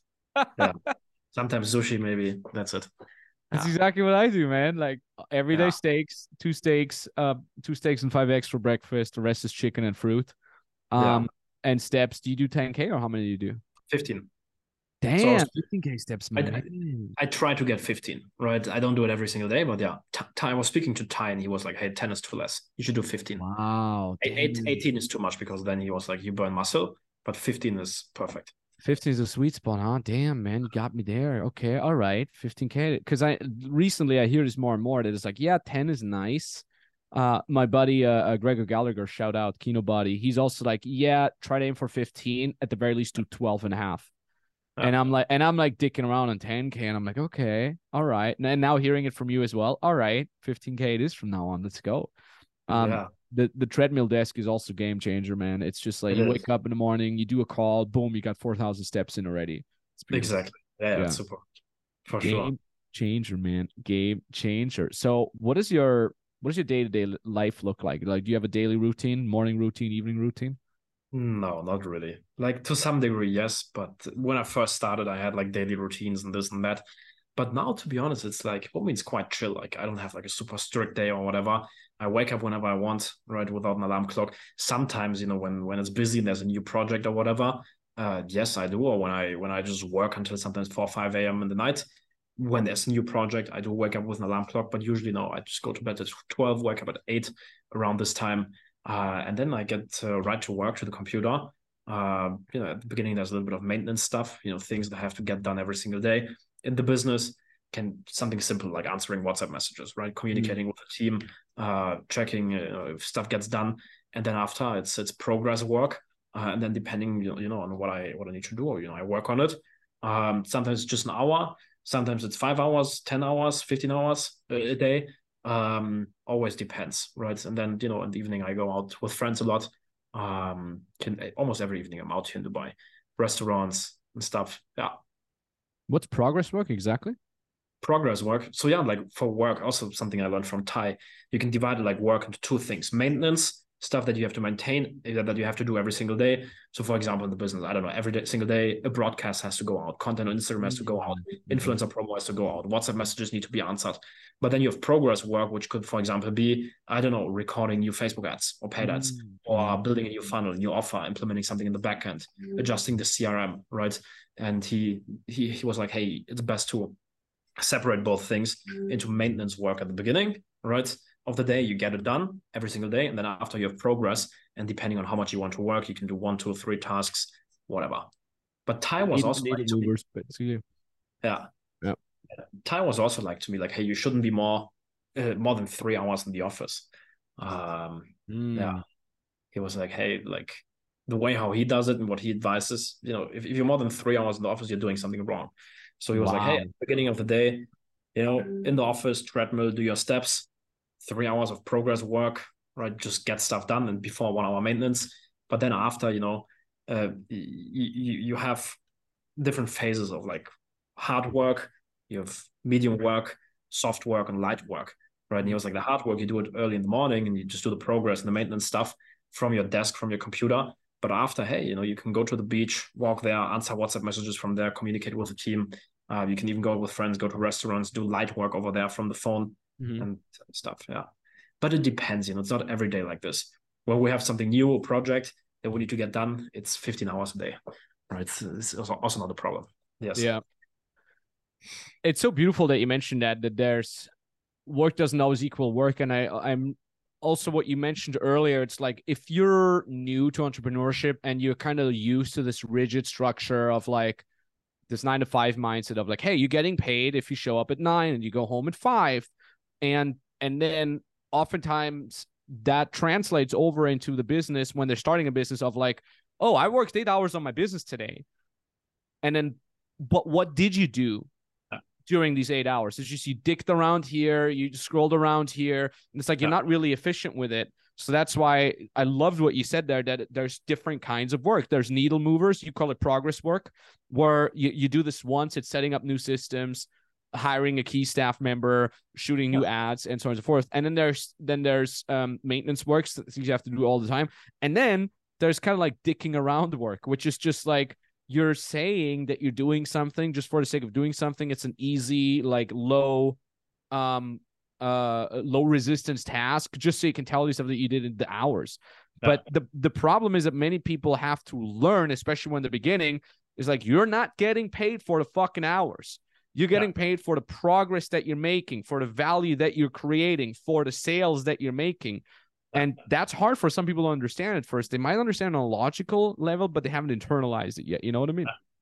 Yeah, for sure. And also focusing on the right things, to give an example for me now in the business, there's always like, I don't know, 50 things I could do to grow the business. You could do this new offer, this new funnel, this new email, adjust this, pay that, blah, blah, blah. But, there's only like two things basically that move the needle. And if I focus on them, we'll have a new record month, right? Yeah. It's so important to learn this prioritizing. That's like one of the things that is like such a critical lesson that a lot of people just fail. And that's where they kind of find themselves in the business, not on the business, like the classic description of things. How do you prioritize your own tasks? Do you sometimes fall into like, fuck, I just kept myself busy here? Or how do you do that? Yeah, for sure. but how do I prioritize? So I have my two tasks, like influencer marketing and the content on Instagram. Like those are the main things. If they are in place, the business grows, makes money, right? At least for the personal brand and for the coaching and the consulting perspective. And that automatically also grows all the other things, like, Yeah. the agency stuff, the theme pages, shout outs, this, that, consulting club, the masterminds, or where we partner with e-learning business owners. If I focus on this, everything grows, right? But then, yeah, like regarding prioritizing all the other stuff, I don't know. I guess when you have to do, you just know, like, hey, this is a priority, and this isn't. I guess it's common sense. Hell yeah, man. Hell yeah. What is like, if you look back at your life, have you ever, because this is definitely something that a lot of people probably ask you personally, Mhm. have you ever been in a situation where you got burnt out or were you about to burn out? If so, how did you catch yourself? How did you balance things out? Yeah, burnout. No, I don't know if you could call this a burnout, but no, I don't think so. The I never had a problem with working a lot. And the first time where, or the only time and first time where I started questioning things was after I hit my first $100,000 month, right? So I started my journey, and at the beginning, the only goal was money, right? I want to get rich. I want to make money. I want to make 10K, 20K, 30K, 40K a month. At the beginning, the goal was 10K, but then I realized, hey, with 10K, you can't do much. You have expenses, this, that, whatever. I got to 30K, still realized, hey, 30K, it's nice, but it's not life changing, right? And then I was okay, $100,000. I did the math. That's when everything is going to be perfect. And for like 2, 3 years, I was working towards it. And then at Yeah. the beginning of 2020, I hit the first $100,000 month, right? And I thought, hey, like when I achieve this, everything is going to be perfect. And it was nice for 1 or 2 weeks. But then I was like, okay, what's next, right? You buy some nice clothes and this and that, car, whatever, go to hotels. But and then I wanted to go get back to work, and I was like, okay, next is 250K a month. And then I realized and asked myself, okay, but why? And Mm. I started questioning, okay, Mm. why more money? You know? Um, and that continued for like 2 months or something, where I was like really questioning everything. And I was like thinking, okay, like, okay, goals, like before money was driving me, but then you start asking yourself the stupid questions like, why am I not happy and this and that and whatever, you know? Sam Ovens talks about it in his program. When and then I got into like bad routines, right? Stayed up late. At that time I was still gaming until 5 6 a.m. in the morning, eating pizzas, burgers, not going to the gym and whatever. And it was like a little bit of this like downward spiral, right? And then I was asking, why am I not motivated anymore and whatever. And that continued for like a month too. It wasn't something like super huge. Business was still running, everything was cool. Like I wasn't depressive or whatever, but it was a phase where motivation was gone for some time, right? Mm. um and where I was questioning things. Yeah, not a burnout or something, but yeah, Yeah. I yeah, always say the only thing worse than not reaching your dreams is to reach your dreams and knowing nothing has changed. And for me, it was similar.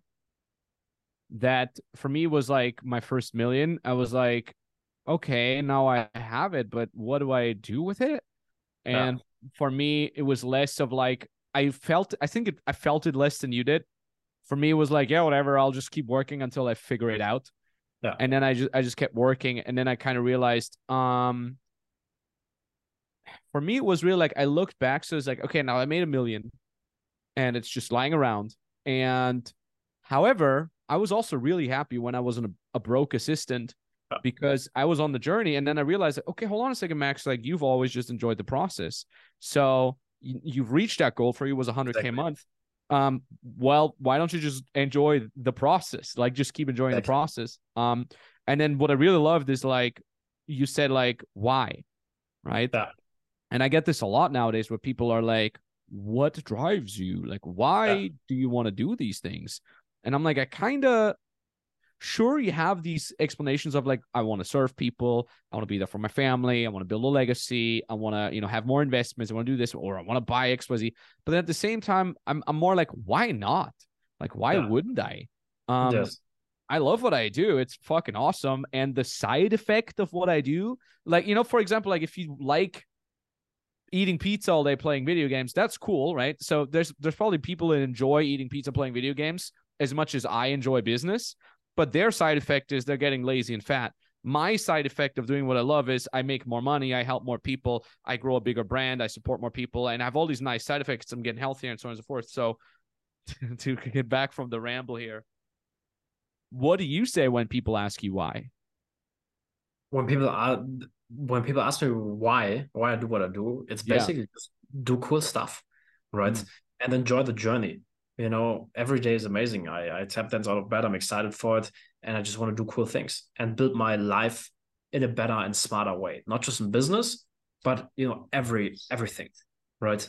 Business isn't also just about making money, but making it in a smart way. Optimizing things, the structure of your company, how you work with employees, Yeah. what you're into, and there's always something that you can improve on and get better. And yeah, the why is just build a better and more amazing life for my future family and for myself, and enjoy the journey along the way and do awesome things. Yes. Amen, man. Amen. You know, it's so freaking cool that when you're meeting someone, we have such similar backgrounds, right? Germany, Austria, online business, blah, blah, blah, young guys. We like fitness, we like cars and all that jazz. And it's so cool when you're meeting people that are like-minded. And I'm just freaking grateful. Like I want to mention it here at this part of the podcast as well. Like I haven't done any networking at all since 2011 or 2012. So I did this whole dating thing. I started getting into it, and for me, that was kind of like how do we say, like a wrong mindset, like a non-conducive mindset that I had, like Glaubenssatz, yeah, negative Glaubenssatz, how we would say it in English, in German. So for me, it was like I created this negative mindset about networking once I started getting into this dating coaching thing, because for me, it was like, okay, networking is just a bunch of dudes that are going to come over to you and they want to leech value. They want to ask you questions, get on your nerves. And then I subconsciously carried this mindset within me for literally until this year. And then this year, I started doing the podcast just like, I don't know, I like Joe Rogan. I want to Yeah. do something like Joe Rogan. So I started talking to people. And then one of the first guests that I've had was Christoph Heuermann from Staatenlos. I don't know if you know him. No. Cool, crazy guy. He's been to every single country in the world. He's 32 years old now. Every single country, like got kidnapped in Sudan and crazy shit like that. And he helps people with tax optimization. So he helps expats like us move to places like Dubai, Cyprus, and so on. Cool guy. Yeah. Shout out to Chris Verman.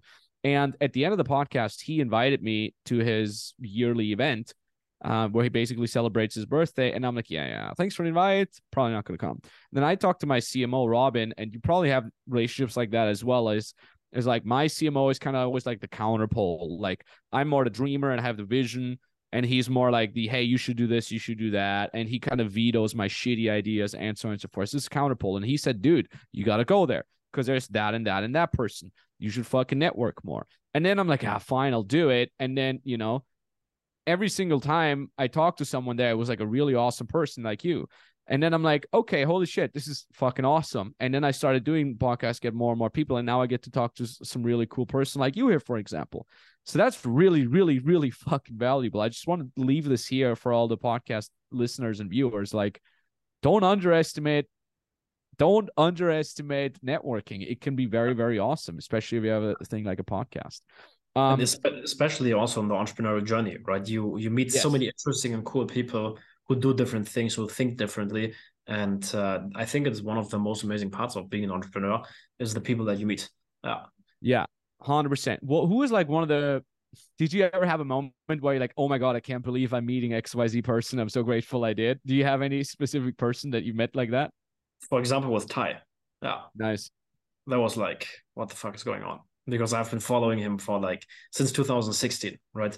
Watched all of his podcasts, literally every single one, basically. Not every single one, but like in Australia, every single evening, 2 or 3 hours listening to podcasts, his programs, this and that. Oh, man. So then hanging out, in Kano with him, spending all the time with him, his family, doing a project together. That was like, what's going on? It's such a mind fuck when you're like, that's the guy I used to learn from. And now I'm like hanging out with him. Yes. Like, damn. Do you write a journal? Do you have a diary or something like that?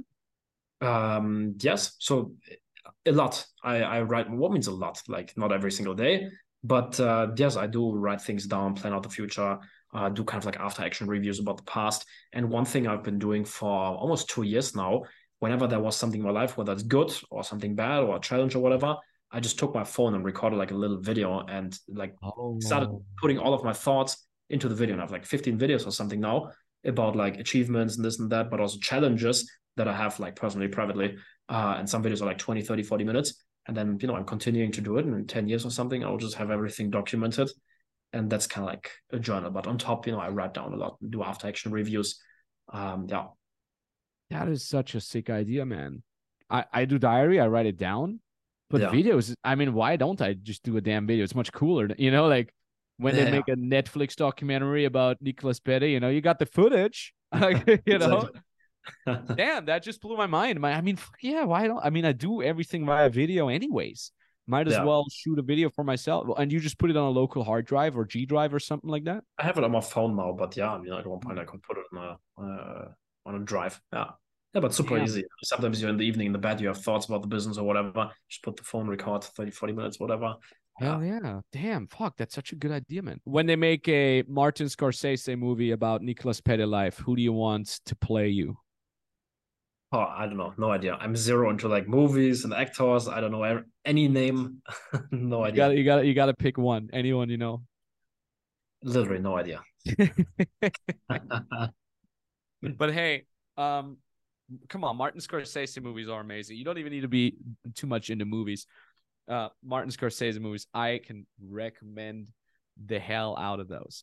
Okay. So you don't think do you want to ever like write a book like at the end of your career, you're 70, 80? Do you want to write a book? Do you want to bring out a documentary or anything like that? Or is that something that you're not into? Maybe we'll see. Yeah. I could see myself writing a book at one point. Yeah. What is it going to be about? The journey and the mindset and basically life lessons, because along the way of being an entrepreneur, you learn so many things that you, for example, wish you knew when you first got started, beliefs, the ways of thinking, habits, whatever. Little life hacks, like getting a personal concierge or Yeah. can be, tiny things and just putting everything into like one book. And that would be cool. And I guess, over the next, I don't know, 30, 40 years, I will learn so many other things. And then, just having all those life hacks, lessons, mindsets, learnings, whatever, in one place could be cool. Yes. Hell yeah, man. Hell yeah. So it would be more like a practical book with like autobiographical elements in it. Yeah, yeah. Something Mm. in this direction. Yeah. Is there still a place where you say, I want to visit that place or I want to live there? Because you've done a lot of traveling already. Yeah. Yeah, for sure. So I want to check out this whole area, like Copenhagen, Helsinki, Finland, and this and that. Yeah, that's next. Oh, you've never been Copenhagen? No, no, never. Oh, And damn. Ty, Yeah. Ty is always talking about it. He's like, man, you should check out Copenhagen and get a place there and this and that. Yeah. I know why. I know Ty's preferences. Yeah, I can really recommend it. I mean, it's colder, but it's similar to Japan in terms of like peak civilization. It's like very, very clean, very safe. People are Nice. very, it's I mean less adventurous than places like Thailand, for example, but it's still very, very beautiful there, and people are extremely well educated. Everybody speaks English and stuff like that. Plus, of course, the culture is great, especially if you're into deer meat. There's so many epic restaurants where you can eat deer, reindeer, moose, and so on and so forth, especially in Finland. And of course, if you're ever around there, man, hit me up. If I'm close by, I'll fly out and we'll hang out and all that jazz. Sounds good. You've also mentioned cars. Yes. What about those? Do you have any? Which ones you have? What's your dream car? Yeah, I have two cars, like a Lamborghini Huracan and a Nice. Mercedes G63 AMG. Yeah. Nice, man. Nice, man. What made you get the Huracan and not the Aventador? Because so the Aventador is also nice, but and probably I will get one in the future too. Um, I like that mindset. but yeah, for the beginning, the Huracan was perfect. And actually, it's easier and nicer and softer to drive Yeah, in the everyday life, right? yeah. The Huracan is even faster than the Aventador, and the Aventador is just like bigger and like Heavier. heavier and whatever, and it makes more problems also with the I'm not sure what the English word is, the engine or whatever. Yeah. Uh, It's Yeah, a the V Huracan is, the V12, right? And the Huracan is a yeah, V10, I think. yes. Yeah, Yeah, Huracan is more reliable and better for like every day and stuff. yeah, Uh, and it's just more fun. yeah. It's also the Huracan has dual clutch or double clutch or what it's called, and the Aventador doesn't. So I mean, when you floor the Huracan, it just like it instantly shifts, Yeah. and the Aventador doesn't have it. So it takes about half a second for the gear shift to kick in. So if you're flooring it first, it pushes you back. Then the clutch engages, then it pushes you forward, and then it pushes you back again. The only thing though that I just think is so sad about the Huracan is that it doesn't have the what is it, the suicide doors? The ones that go up. Yeah, yeah, yeah. Yeah. True. I'm That would like, be sick. such a missed opportunity, I would pay 100K more just to get the doors to go up like this, That would be so cool for sure. Yeah. And Go ahead.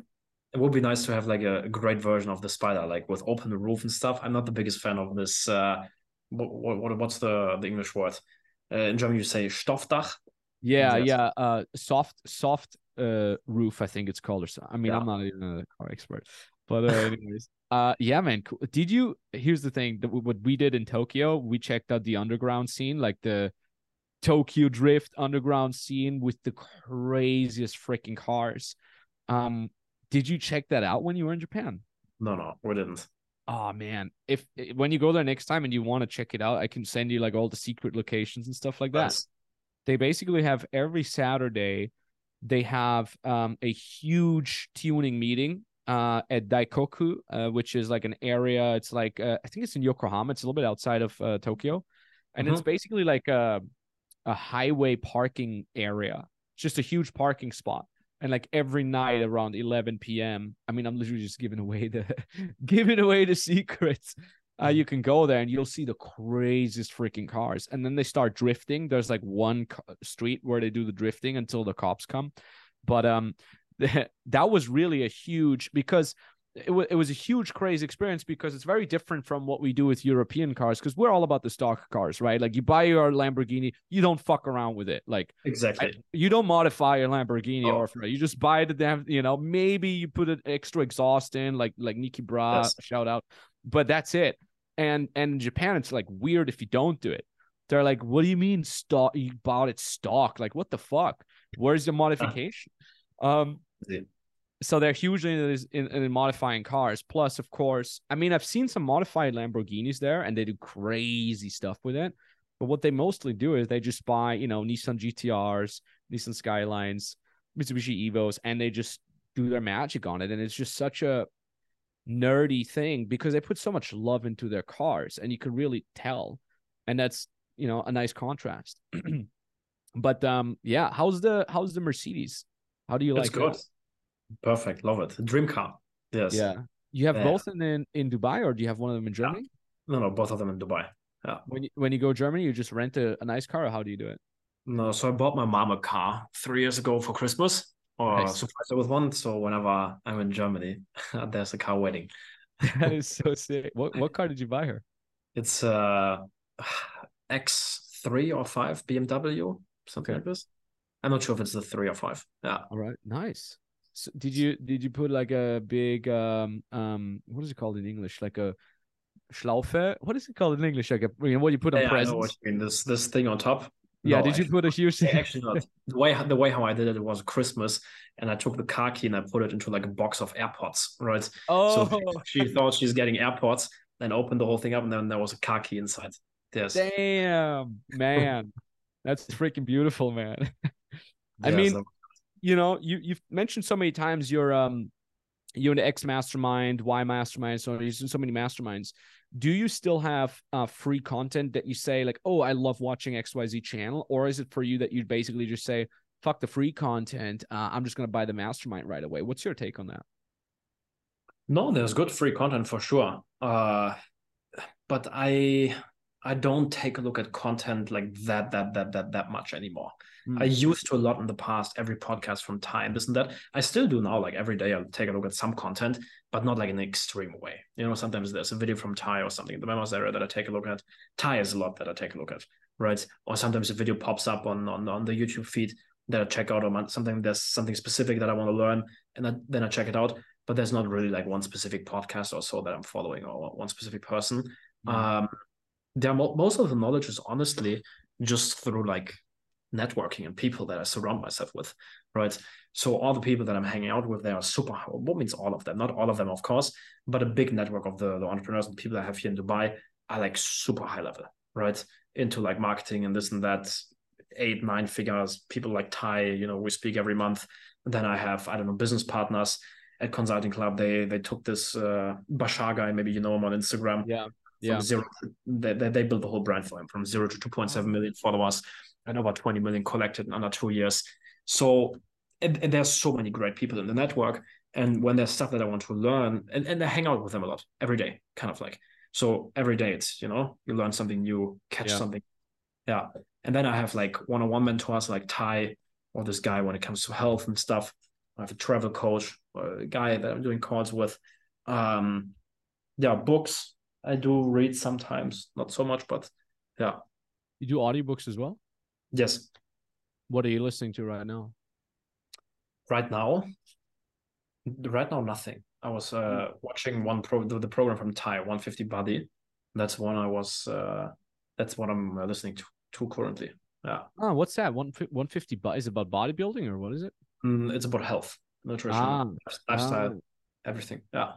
no shit. Yeah, he got pretty freaking big. Like I remember once he moved to the farm that he had, like every couple months he did one quick story, and I'm like, damn, this guy got big, man. Yeah. Who's your fitness coach? If you may shout him out, or I'm not sure if you're allowed to. His name is Maurice, Okay. but he's like super undercover or whatever. Mm. Yeah. And then I have one personal trainer here in Dubai, Serbian guy. His name is Dusan. Yes. Dushan, shout out to the homies. So, how did you meet Maurice? How, because you say he's underground, like undercover kind of guy. Through a friend. Yeah. Mm. All right, Yes. all right. And he's basically specialized, I suppose, entrepreneurs who are crushing it and so on and so forth. He's just getting started. Like he's getting started online now too, and yes, he wants to work with entrepreneurs and this and that, help them with performance, kind of like how Nikki is doing it. Yeah, Not out. So you know Nikki Bry as well, I guess. yeah, of course. Yeah, nice man, nice man. I mean, dude, it's so crazy that it's like again parallels and contrasts. The parallels are always that every time I talk to someone who's crushing it, who's making a lot of money, they're also super into nutrition. They're Yeah. super into health. With the only exception, 2 exceptions, that's number one, RSD Tyler, shout out. He's still fat, but he's crushing it. There's always some exceptions. There's Yeah, always two. And Derek Moneyberg, same for him. Because I remember I met him like years ago, and he all of a sudden gained a lot of weight, and I'm like, bro, what's going on? And he's like, oh, just for 1 year, gonna make some business things going, and then I'm gonna lose weight. And I'm not much in touch with him anymore. Every time I see a video, I'm like, nope, still fat. Yeah. Funny. What's your biggest learning the last couple of years, business wise, and then separately from that, like personally? Damn, it's a good question. Business wise, I really have to say, as weird as it sounds, like networking is really huge. Like you said, like the biggest lessons that I've gotten were not from books or masterminds, although from masterminds a lot, but for masterminds is more like progressive learning. You join a mastermind to like, hey, can you guys teach me how to build the sales team culture, right? So it's more like a progress, like a gradual progress.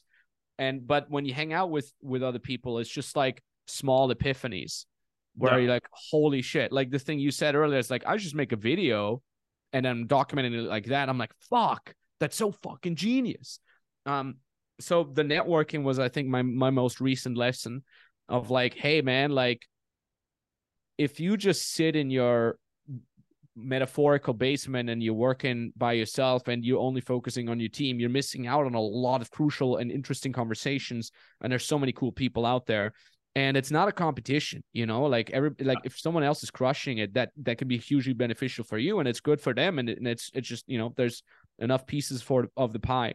And then the other thing is also, I'm sure you can tell that more than anyone else, at some point when you're scaling from multiple 7 to 8 figures, it's only about the people in your company. Sure, it's about marketing. Sure, it's about, cost per lead and all that jazz. But like a mass majority is about the fucking people that you hire, about how you serve those people, about who you put in what position, and how you can give them everything they need in order to thrive.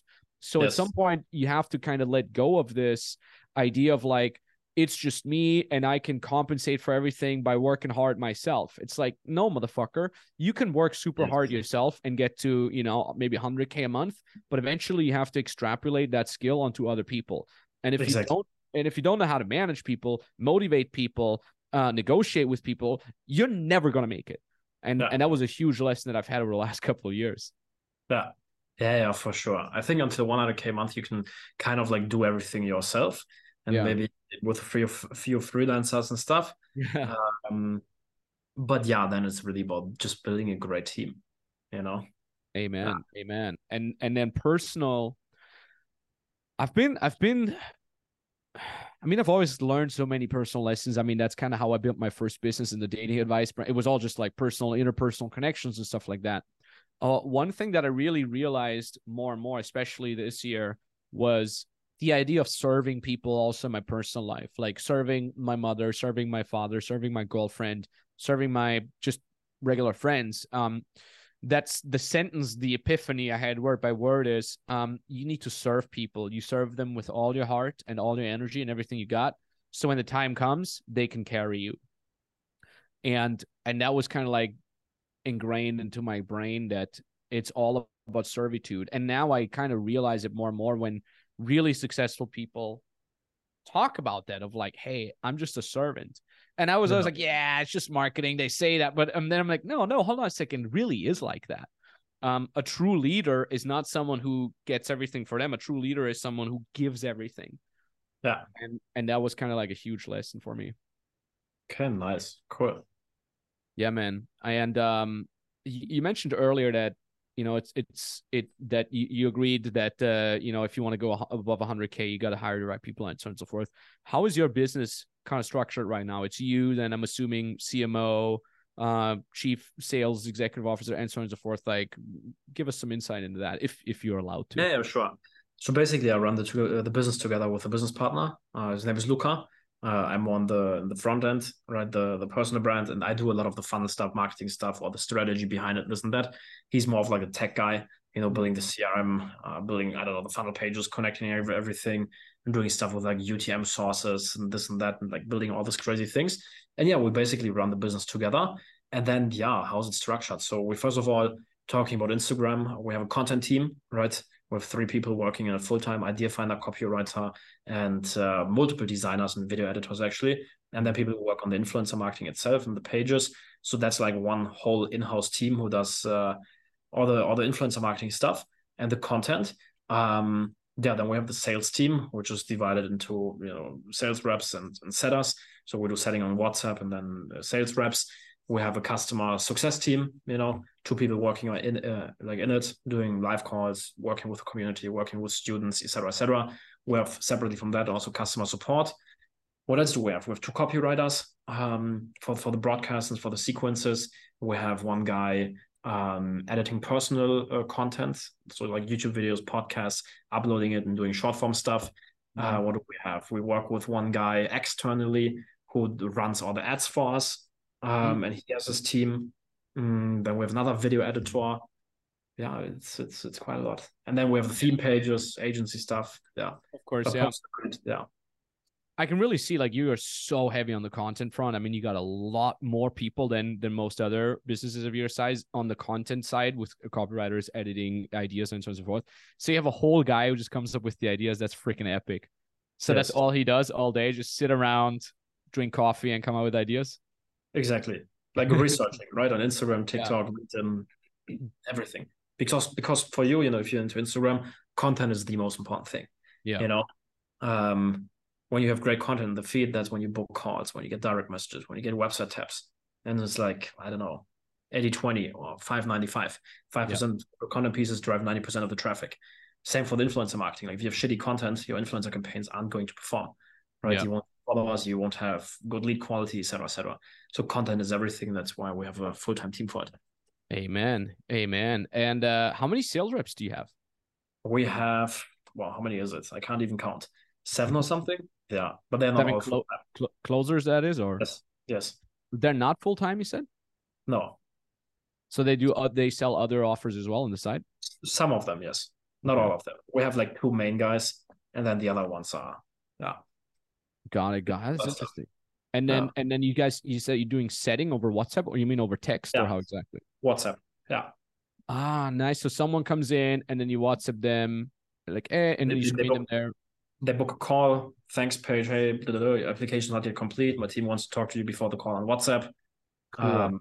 Yeah, and they also manually reach out in case they don't reach out. Yeah, Yeah, the classic. How many setters do you have there? two setters and one head off. Oh, nice man, nice man. Yeah, dude, it's so cool. Do you do one thing that I noticed for me as well to get back to your original question of like how like lessons in the business. Yeah, The way I used to run my company, whatever, 3 years ago compared to how I run it now is so different. Like 3 years ago, I would just hire someone, and I'm like, I mean, this makes me sound like such an idiot, such an asshole. I'm like, welcome, don't talk to me, bye, like kind of like that again because I was so I've had so many people that wanted to work with me in the beginning just because they wanted to be best friends with the dating coach. And then, they yeah, would think like, oh, if I work with Max, we're going to go out together and part. So I was yeah. like, hey, listen, like we're not best friends. You're here because you want to be in this position. And that was basically it. And now what I do is I have freaking daily meetings, daily sales team meetings, daily coaching team meetings. I'm way more involved than what I was before. How is it with you? Do you do daily meetings, weekly meetings, monthly meetings, or how is it? No, no. I used to do not the daily meetings. The content team itself does daily meetings, right? Yeah. But no, I'm not involved anymore. Sometimes we do team calls and communicate over WhatsApp a lot. Yeah, I'm not Beautiful. I'm not a big fan of having a fixed schedule every single day. Where it's like every single day there needs to be this one call. Yeah. It's not my thing. So we do a lot of via WhatsApp, and then internally the teams they do their stuff. Dope, man. Dope. And is but everybody online, or do you see some of the folks in person as well? Sometimes I see them in person. Yes, for example, many of the team members also came to the event in Cannes. Ah, Marcel nice. hosted. Yeah, but everything is basically online. Yeah, they are Yeah, remote. same. Yeah, Yeah. For us, I used to be a huge proponent of in person. yeah, Which is also cool. It has something when you have like a physical office, people come in, and everybody's yes, kind of crushing it. I don't know if you know, but then we had this in Kiev, and then the war started, and then we were like, okay, where's going to be our next office at? And we literally had like a vote, all the yeah, European American cities, like where do we want to move? But at that time we had been doing everything online, I think for like 3 weeks or something, since everybody had to get out. And then I'm like, this is kind of cool, like, and it's going really well, and everybody loves it because we teach people how to build a freedom business, so now our employees have that freedom as well. yeah, So I was like, okay, let's just do online. yeah. And it kind of works even better. I have to say, I hate to admit it. Therefore, for us, it also works perfectly. Just online, it's good. Yeah, Yeah, especially, I don't think you could have done it as easily like 10 years ago, but nowadays with like Zoom video calls, WhatsApp, yeah, all that jazz, just the best thing ever. yeah. And what was I going to say? Yeah, what I do want to start now is like what is it called? Like meetings for the whole staff like once a year, because we have Yeah. staff in North America, South America. A bunch of people now move to Asia because over the winter. Yeah. And I just want to get everyone together in like a city, like I don't know, like Berlin, Amsterdam, or like some cool place like south of France. Just fly Yeah. everybody in and just crush it there together in like a villa for a week or something like that. Yeah, that's good for sure. Yeah. Hell yeah, hell yeah. So what do you think is like for someone who wants to join your team as a content writer Yeah, or as a copywriter, anything like that? Like what's like the number one and the number two skill that you're looking for? it just needs to in any area just needs to be common sense. Yeah, Yeah. that's what I look like. Tie also conscientiousness, right? Some people have it, some don't. If Mm. you have it, you're welcome in the team, and then of course you need skills um, in the specific role, for example, copywriting or whatever, and need a lot of common sense over there, or when it comes to idea finding, whatever, or design. Yeah, How do and then of you course, yeah, go ahead? and then of course, personally, it also has to make sense, right? Yeah, How do you guys screen for conscientiousness?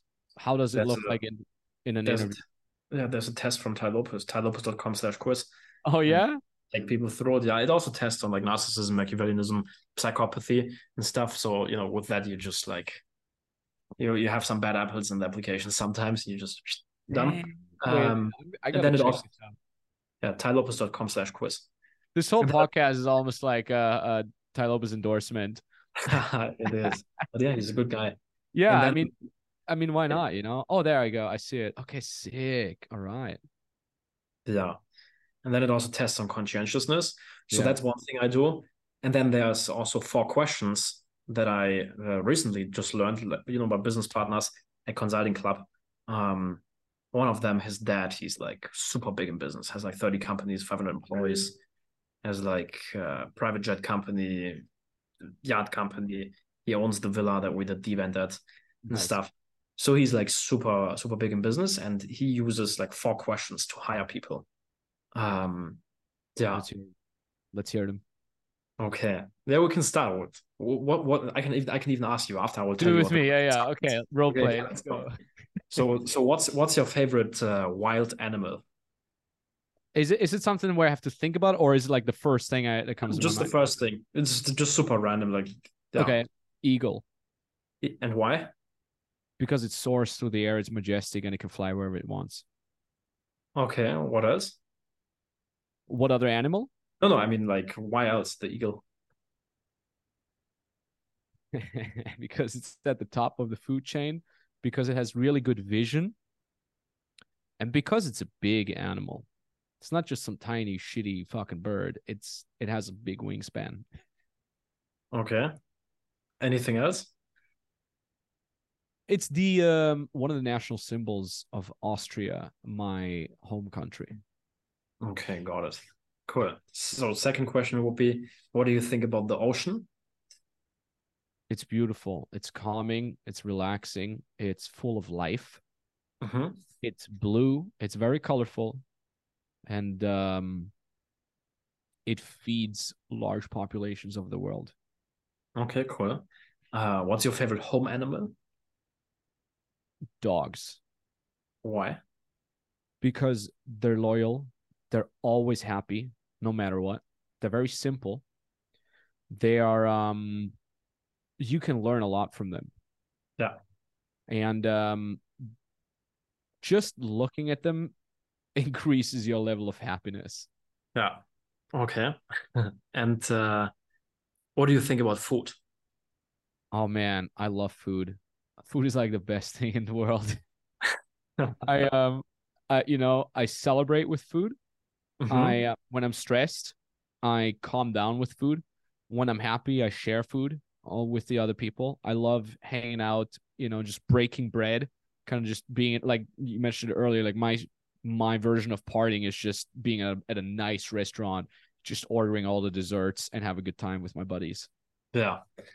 And do you like to try a lot of new things or stick to the same stuff? Yeah, I guess we Uh, spoke about it, but Yeah, it depends. Like yeah. during regular times, I eat the same thing every day, but at the same time when I'm on vacation, I love the idea of tasting different kinds of foods and just kind of experimenting around like that. Yeah. Okay, cool. Yeah. And so the guy, the he used all of those questions to hire all of his employees, right? Wow. And all of them. And he's been in business for like 30 years and he's like super fucking big, right? Yeah. And he was like, hey, whenever I ignored the results of the questions, I regretted it later on. Uh-huh. So it's And like every question represents something, like, oh, the exactly. favorite animal represents something. Okay, okay, let's hear Exactly. So the favorite animal, wild animal, is how you see yourself or how it. you Well thought. would want to be, right? And to give an example, one of my business partners, they like 2, 3 years ago hired a copywriter, and his favorite wild animal was this chameleon, right? And chameleons, Ah, and then he explained why, like they always change and this and that. And working with him for some time, they also ignored the answers. He was also changing. Sometimes he was wearing like completely like green suit and then a red one the next day, and then something like joggers the next day. And same with his personality, it always just adjusted and adapted, mhm, right? Or some people would maybe answer, "Hey, my favorite wild animal is a snake," right? mhm, And then explain why, like it's sneaky and it can kill mhm. people. You're like, what Yeah, the fuck? yeah. You know? What was Uh, yours? so when I first, when the friends asked me the question, I really like literally didn't know, never thought about it. But then, we started a consulting club, and part of the logo is the wolves. So we have 4 wolves as logos. Mm. And part of the reason why we chose the wolf as an icon for the brand is because of the values that the wolf represents, which is like loyalty, et cetera, et cetera, et cetera. And yeah, Damn, that's epic. All right. yes. So that's a wild animal. What about the ocean? Is that like your environment, the environment you prefer, or? No, ocean is how you view life, right? Mm. And often when people are, for example, scared about the ocean and they're like, hey, I'm scared, it's fucking whatever. Many, Ah, many times they could have some traumas from the past and this and that, unresolved issues within themselves. Yeah. damn. And Well, I'm their happy I said it's beautiful. yeah. And their general attitude over life. Yeah. All right. Damn. Okay, what was your answer there? I love the ocean too. Yes. Nice. Nice. Okay. And Yeah. then the favorite house animal is like your partner, like your ideal partner or something like that. Yeah, that goes a little bit exactly into the dating direction. Yeah. Exactly. It's like, how you view your partner. Some people are like in the direction of cats, some dogs, yeah. My girlfriend is like a dog. I just watch her and I'm happy. She's Nice. she's so happy, with such simple things. Yeah. Um, now the more I think about what I said, I'm like, yep, that's my girlfriend. She just makes me happy. Very loyal. Um, yeah, that's just so funny, man. Okay, and then the fourth question was About food. Yeah. okay, that's interesting. I can't think of what that is. No idea. Food is like money. I don't know. Kind of like represents your sex life and stuff and your Oh, preference. Yes. I want to share it with my friends. uh, Wait, but how come sex life is important when you're hiring someone? Good question. I'm not 100% sure, but probably because even of stuff like loyalty, some people they might have, a wife, husband, whatever. And they're like, I love food, love trying new things and this and that, and always test out and whatever. Of course, the questions aren't 100% accurate, but they actually Yeah. come from Sigmund Freud. You Oh can no Google shit. them. There's some more questions. I'm not sure exactly which ones there are. Some of them are about your t-shirts and your shoes and stuff, Hmm. but it's quite interesting. You start asking some people these questions, you will see the answers, and then Yeah. you see how it correlates. Yeah, What was your answer about food? I always eat the same stuff. Yeah. Oh, that's so cool, man. That's so cool. I mean, what do you eat other than steak and blueberries and eggs? You do that every day as well? I'm not like super extreme, but yeah, I try to eat as much steak and eggs as possible, and like blueberries, blackberries. What else? Sometimes sushi, so like Yeah. salmon, nigiri, some rice, sometimes potato, sometimes, but I don't honestly remember when I for the last time had a pasta. It's been Yeah. some time. Sometimes it can be like an acai bowl or something in this Hell direction. yeah. Hell Um, yeah. what else? Yeah, that's basically it. I mean, if you have that many eggs and steak, what does your macros look like in terms of fat? Yeah, I can give you one Hell second. yeah. Let's hear Yeah. the macro comparison. For a comparison, mine are 265 grams of protein, 60 grams of fat, and currently, because I'm on a cut, 110 grams of carbs. But the carbs, they get adjusted every week. So sometimes higher, sometimes lower. Carbs I have 130, fat 130, and protein 228 grams. What was it again? Carbs were what? 130? 130, 130, and 228. Oh, wow. Okay. Pretty high on fat, man. Nice. Yeah. Yeah, it kind of bugs me that my fat is a little low, 60 grams. So I have to do a lot of chicken. And chicken is fine, but I kind of prefer beef, like fattier meats. Yeah. But damn, it's interesting. Do they get adjusted every week, every month, your macros, or what? Yeah, they get adjusted over time, but yeah, I've been sticking to this for some time. Yeah. Damn, man. Do you do cheat days at all? Yeah, for sure. Like I'm not Oh, super, super extremely strict with this. yeah, It's a yeah. direction that it goes into, and I try to be like 80% perfect. But when I'm out with friends and they're, I don't know, drinking a glass of wine, I'm joining, right? Yeah. I'm not this like super extreme person when it comes to anything. Oh, Um, interesting. yeah. For me, I'm like, I have like an actual dedicated cheat day where I'm like, Oh this wow. is the day where I eat the pancakes, the burgers, the pizza, and I just go really. Maybe I should do it like this too, because I still need to lose some weight and get into better Yeah, shape. Maybe I should become more strict about it. that it's epic. I gotta say, like one dedicated cheat day and you look forward to it. Like I used to do it once a month and I'm like, let's go 6 more days till cheat day. And then I'm like, it sounds so fucked up. I have like a notepad on the phone that's called cheat day. And in there, I write down all the foods I'm going to eat.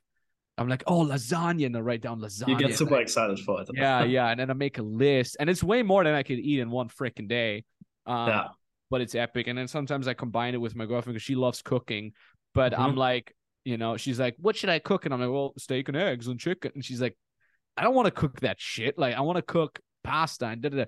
So I'm like, okay, baby, how about we do this? Like, I'm going to do a cheat day and you can cook all the pasta you want.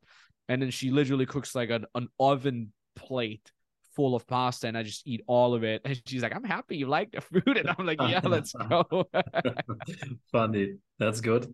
Hell yeah, man. Hell yeah. So listen, man, you're a freaking legend. I can see that, you definitely deserve 120% where you are right now. I can definitely see that there's no ending in sight for you. You're going to crush it even more. You have all the right things in place. And plus, you're a very, very down-to-earth guy, it's really, really rare. So I want to give you the props here as well. I'm happy that I know you. I'm happy that I got to know you here. I hope we can hang out in person next time.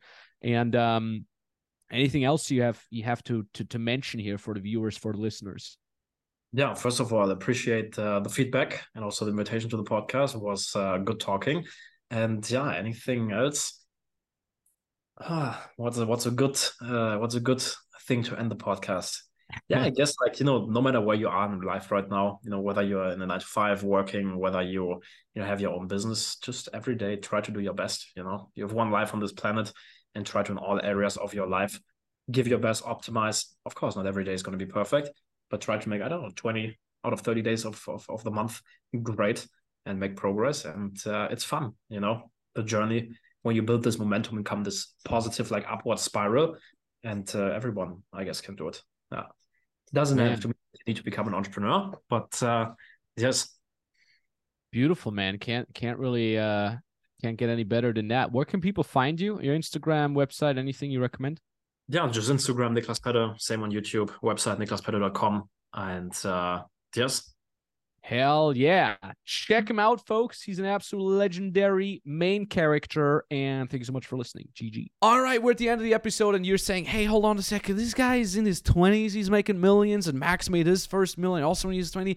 Damn it, how can I do this? How can I get started? Monetize my skill. I'm maybe not being paid for my expertise enough at my job. Well, I got something for you. Book a free consultation call with me and my team. In that call, we'll look at exactly what it is that you can monetize, which one of your skills is the most likely to make you 6 or even 7 figures, and of course, how to do that. We're going to give you a step-by-step precise instruction on that free call. All you have to do is head over to maxtorno.com/call, fill in your info there, book the call at any time that fits well for you, and if the link still works, it means we still have spots open. We're getting kind of overrun, but I still wanted to promote that here because it's been changing so many people's lives. So like I said, maxtorno.com/call, and talk to you soon.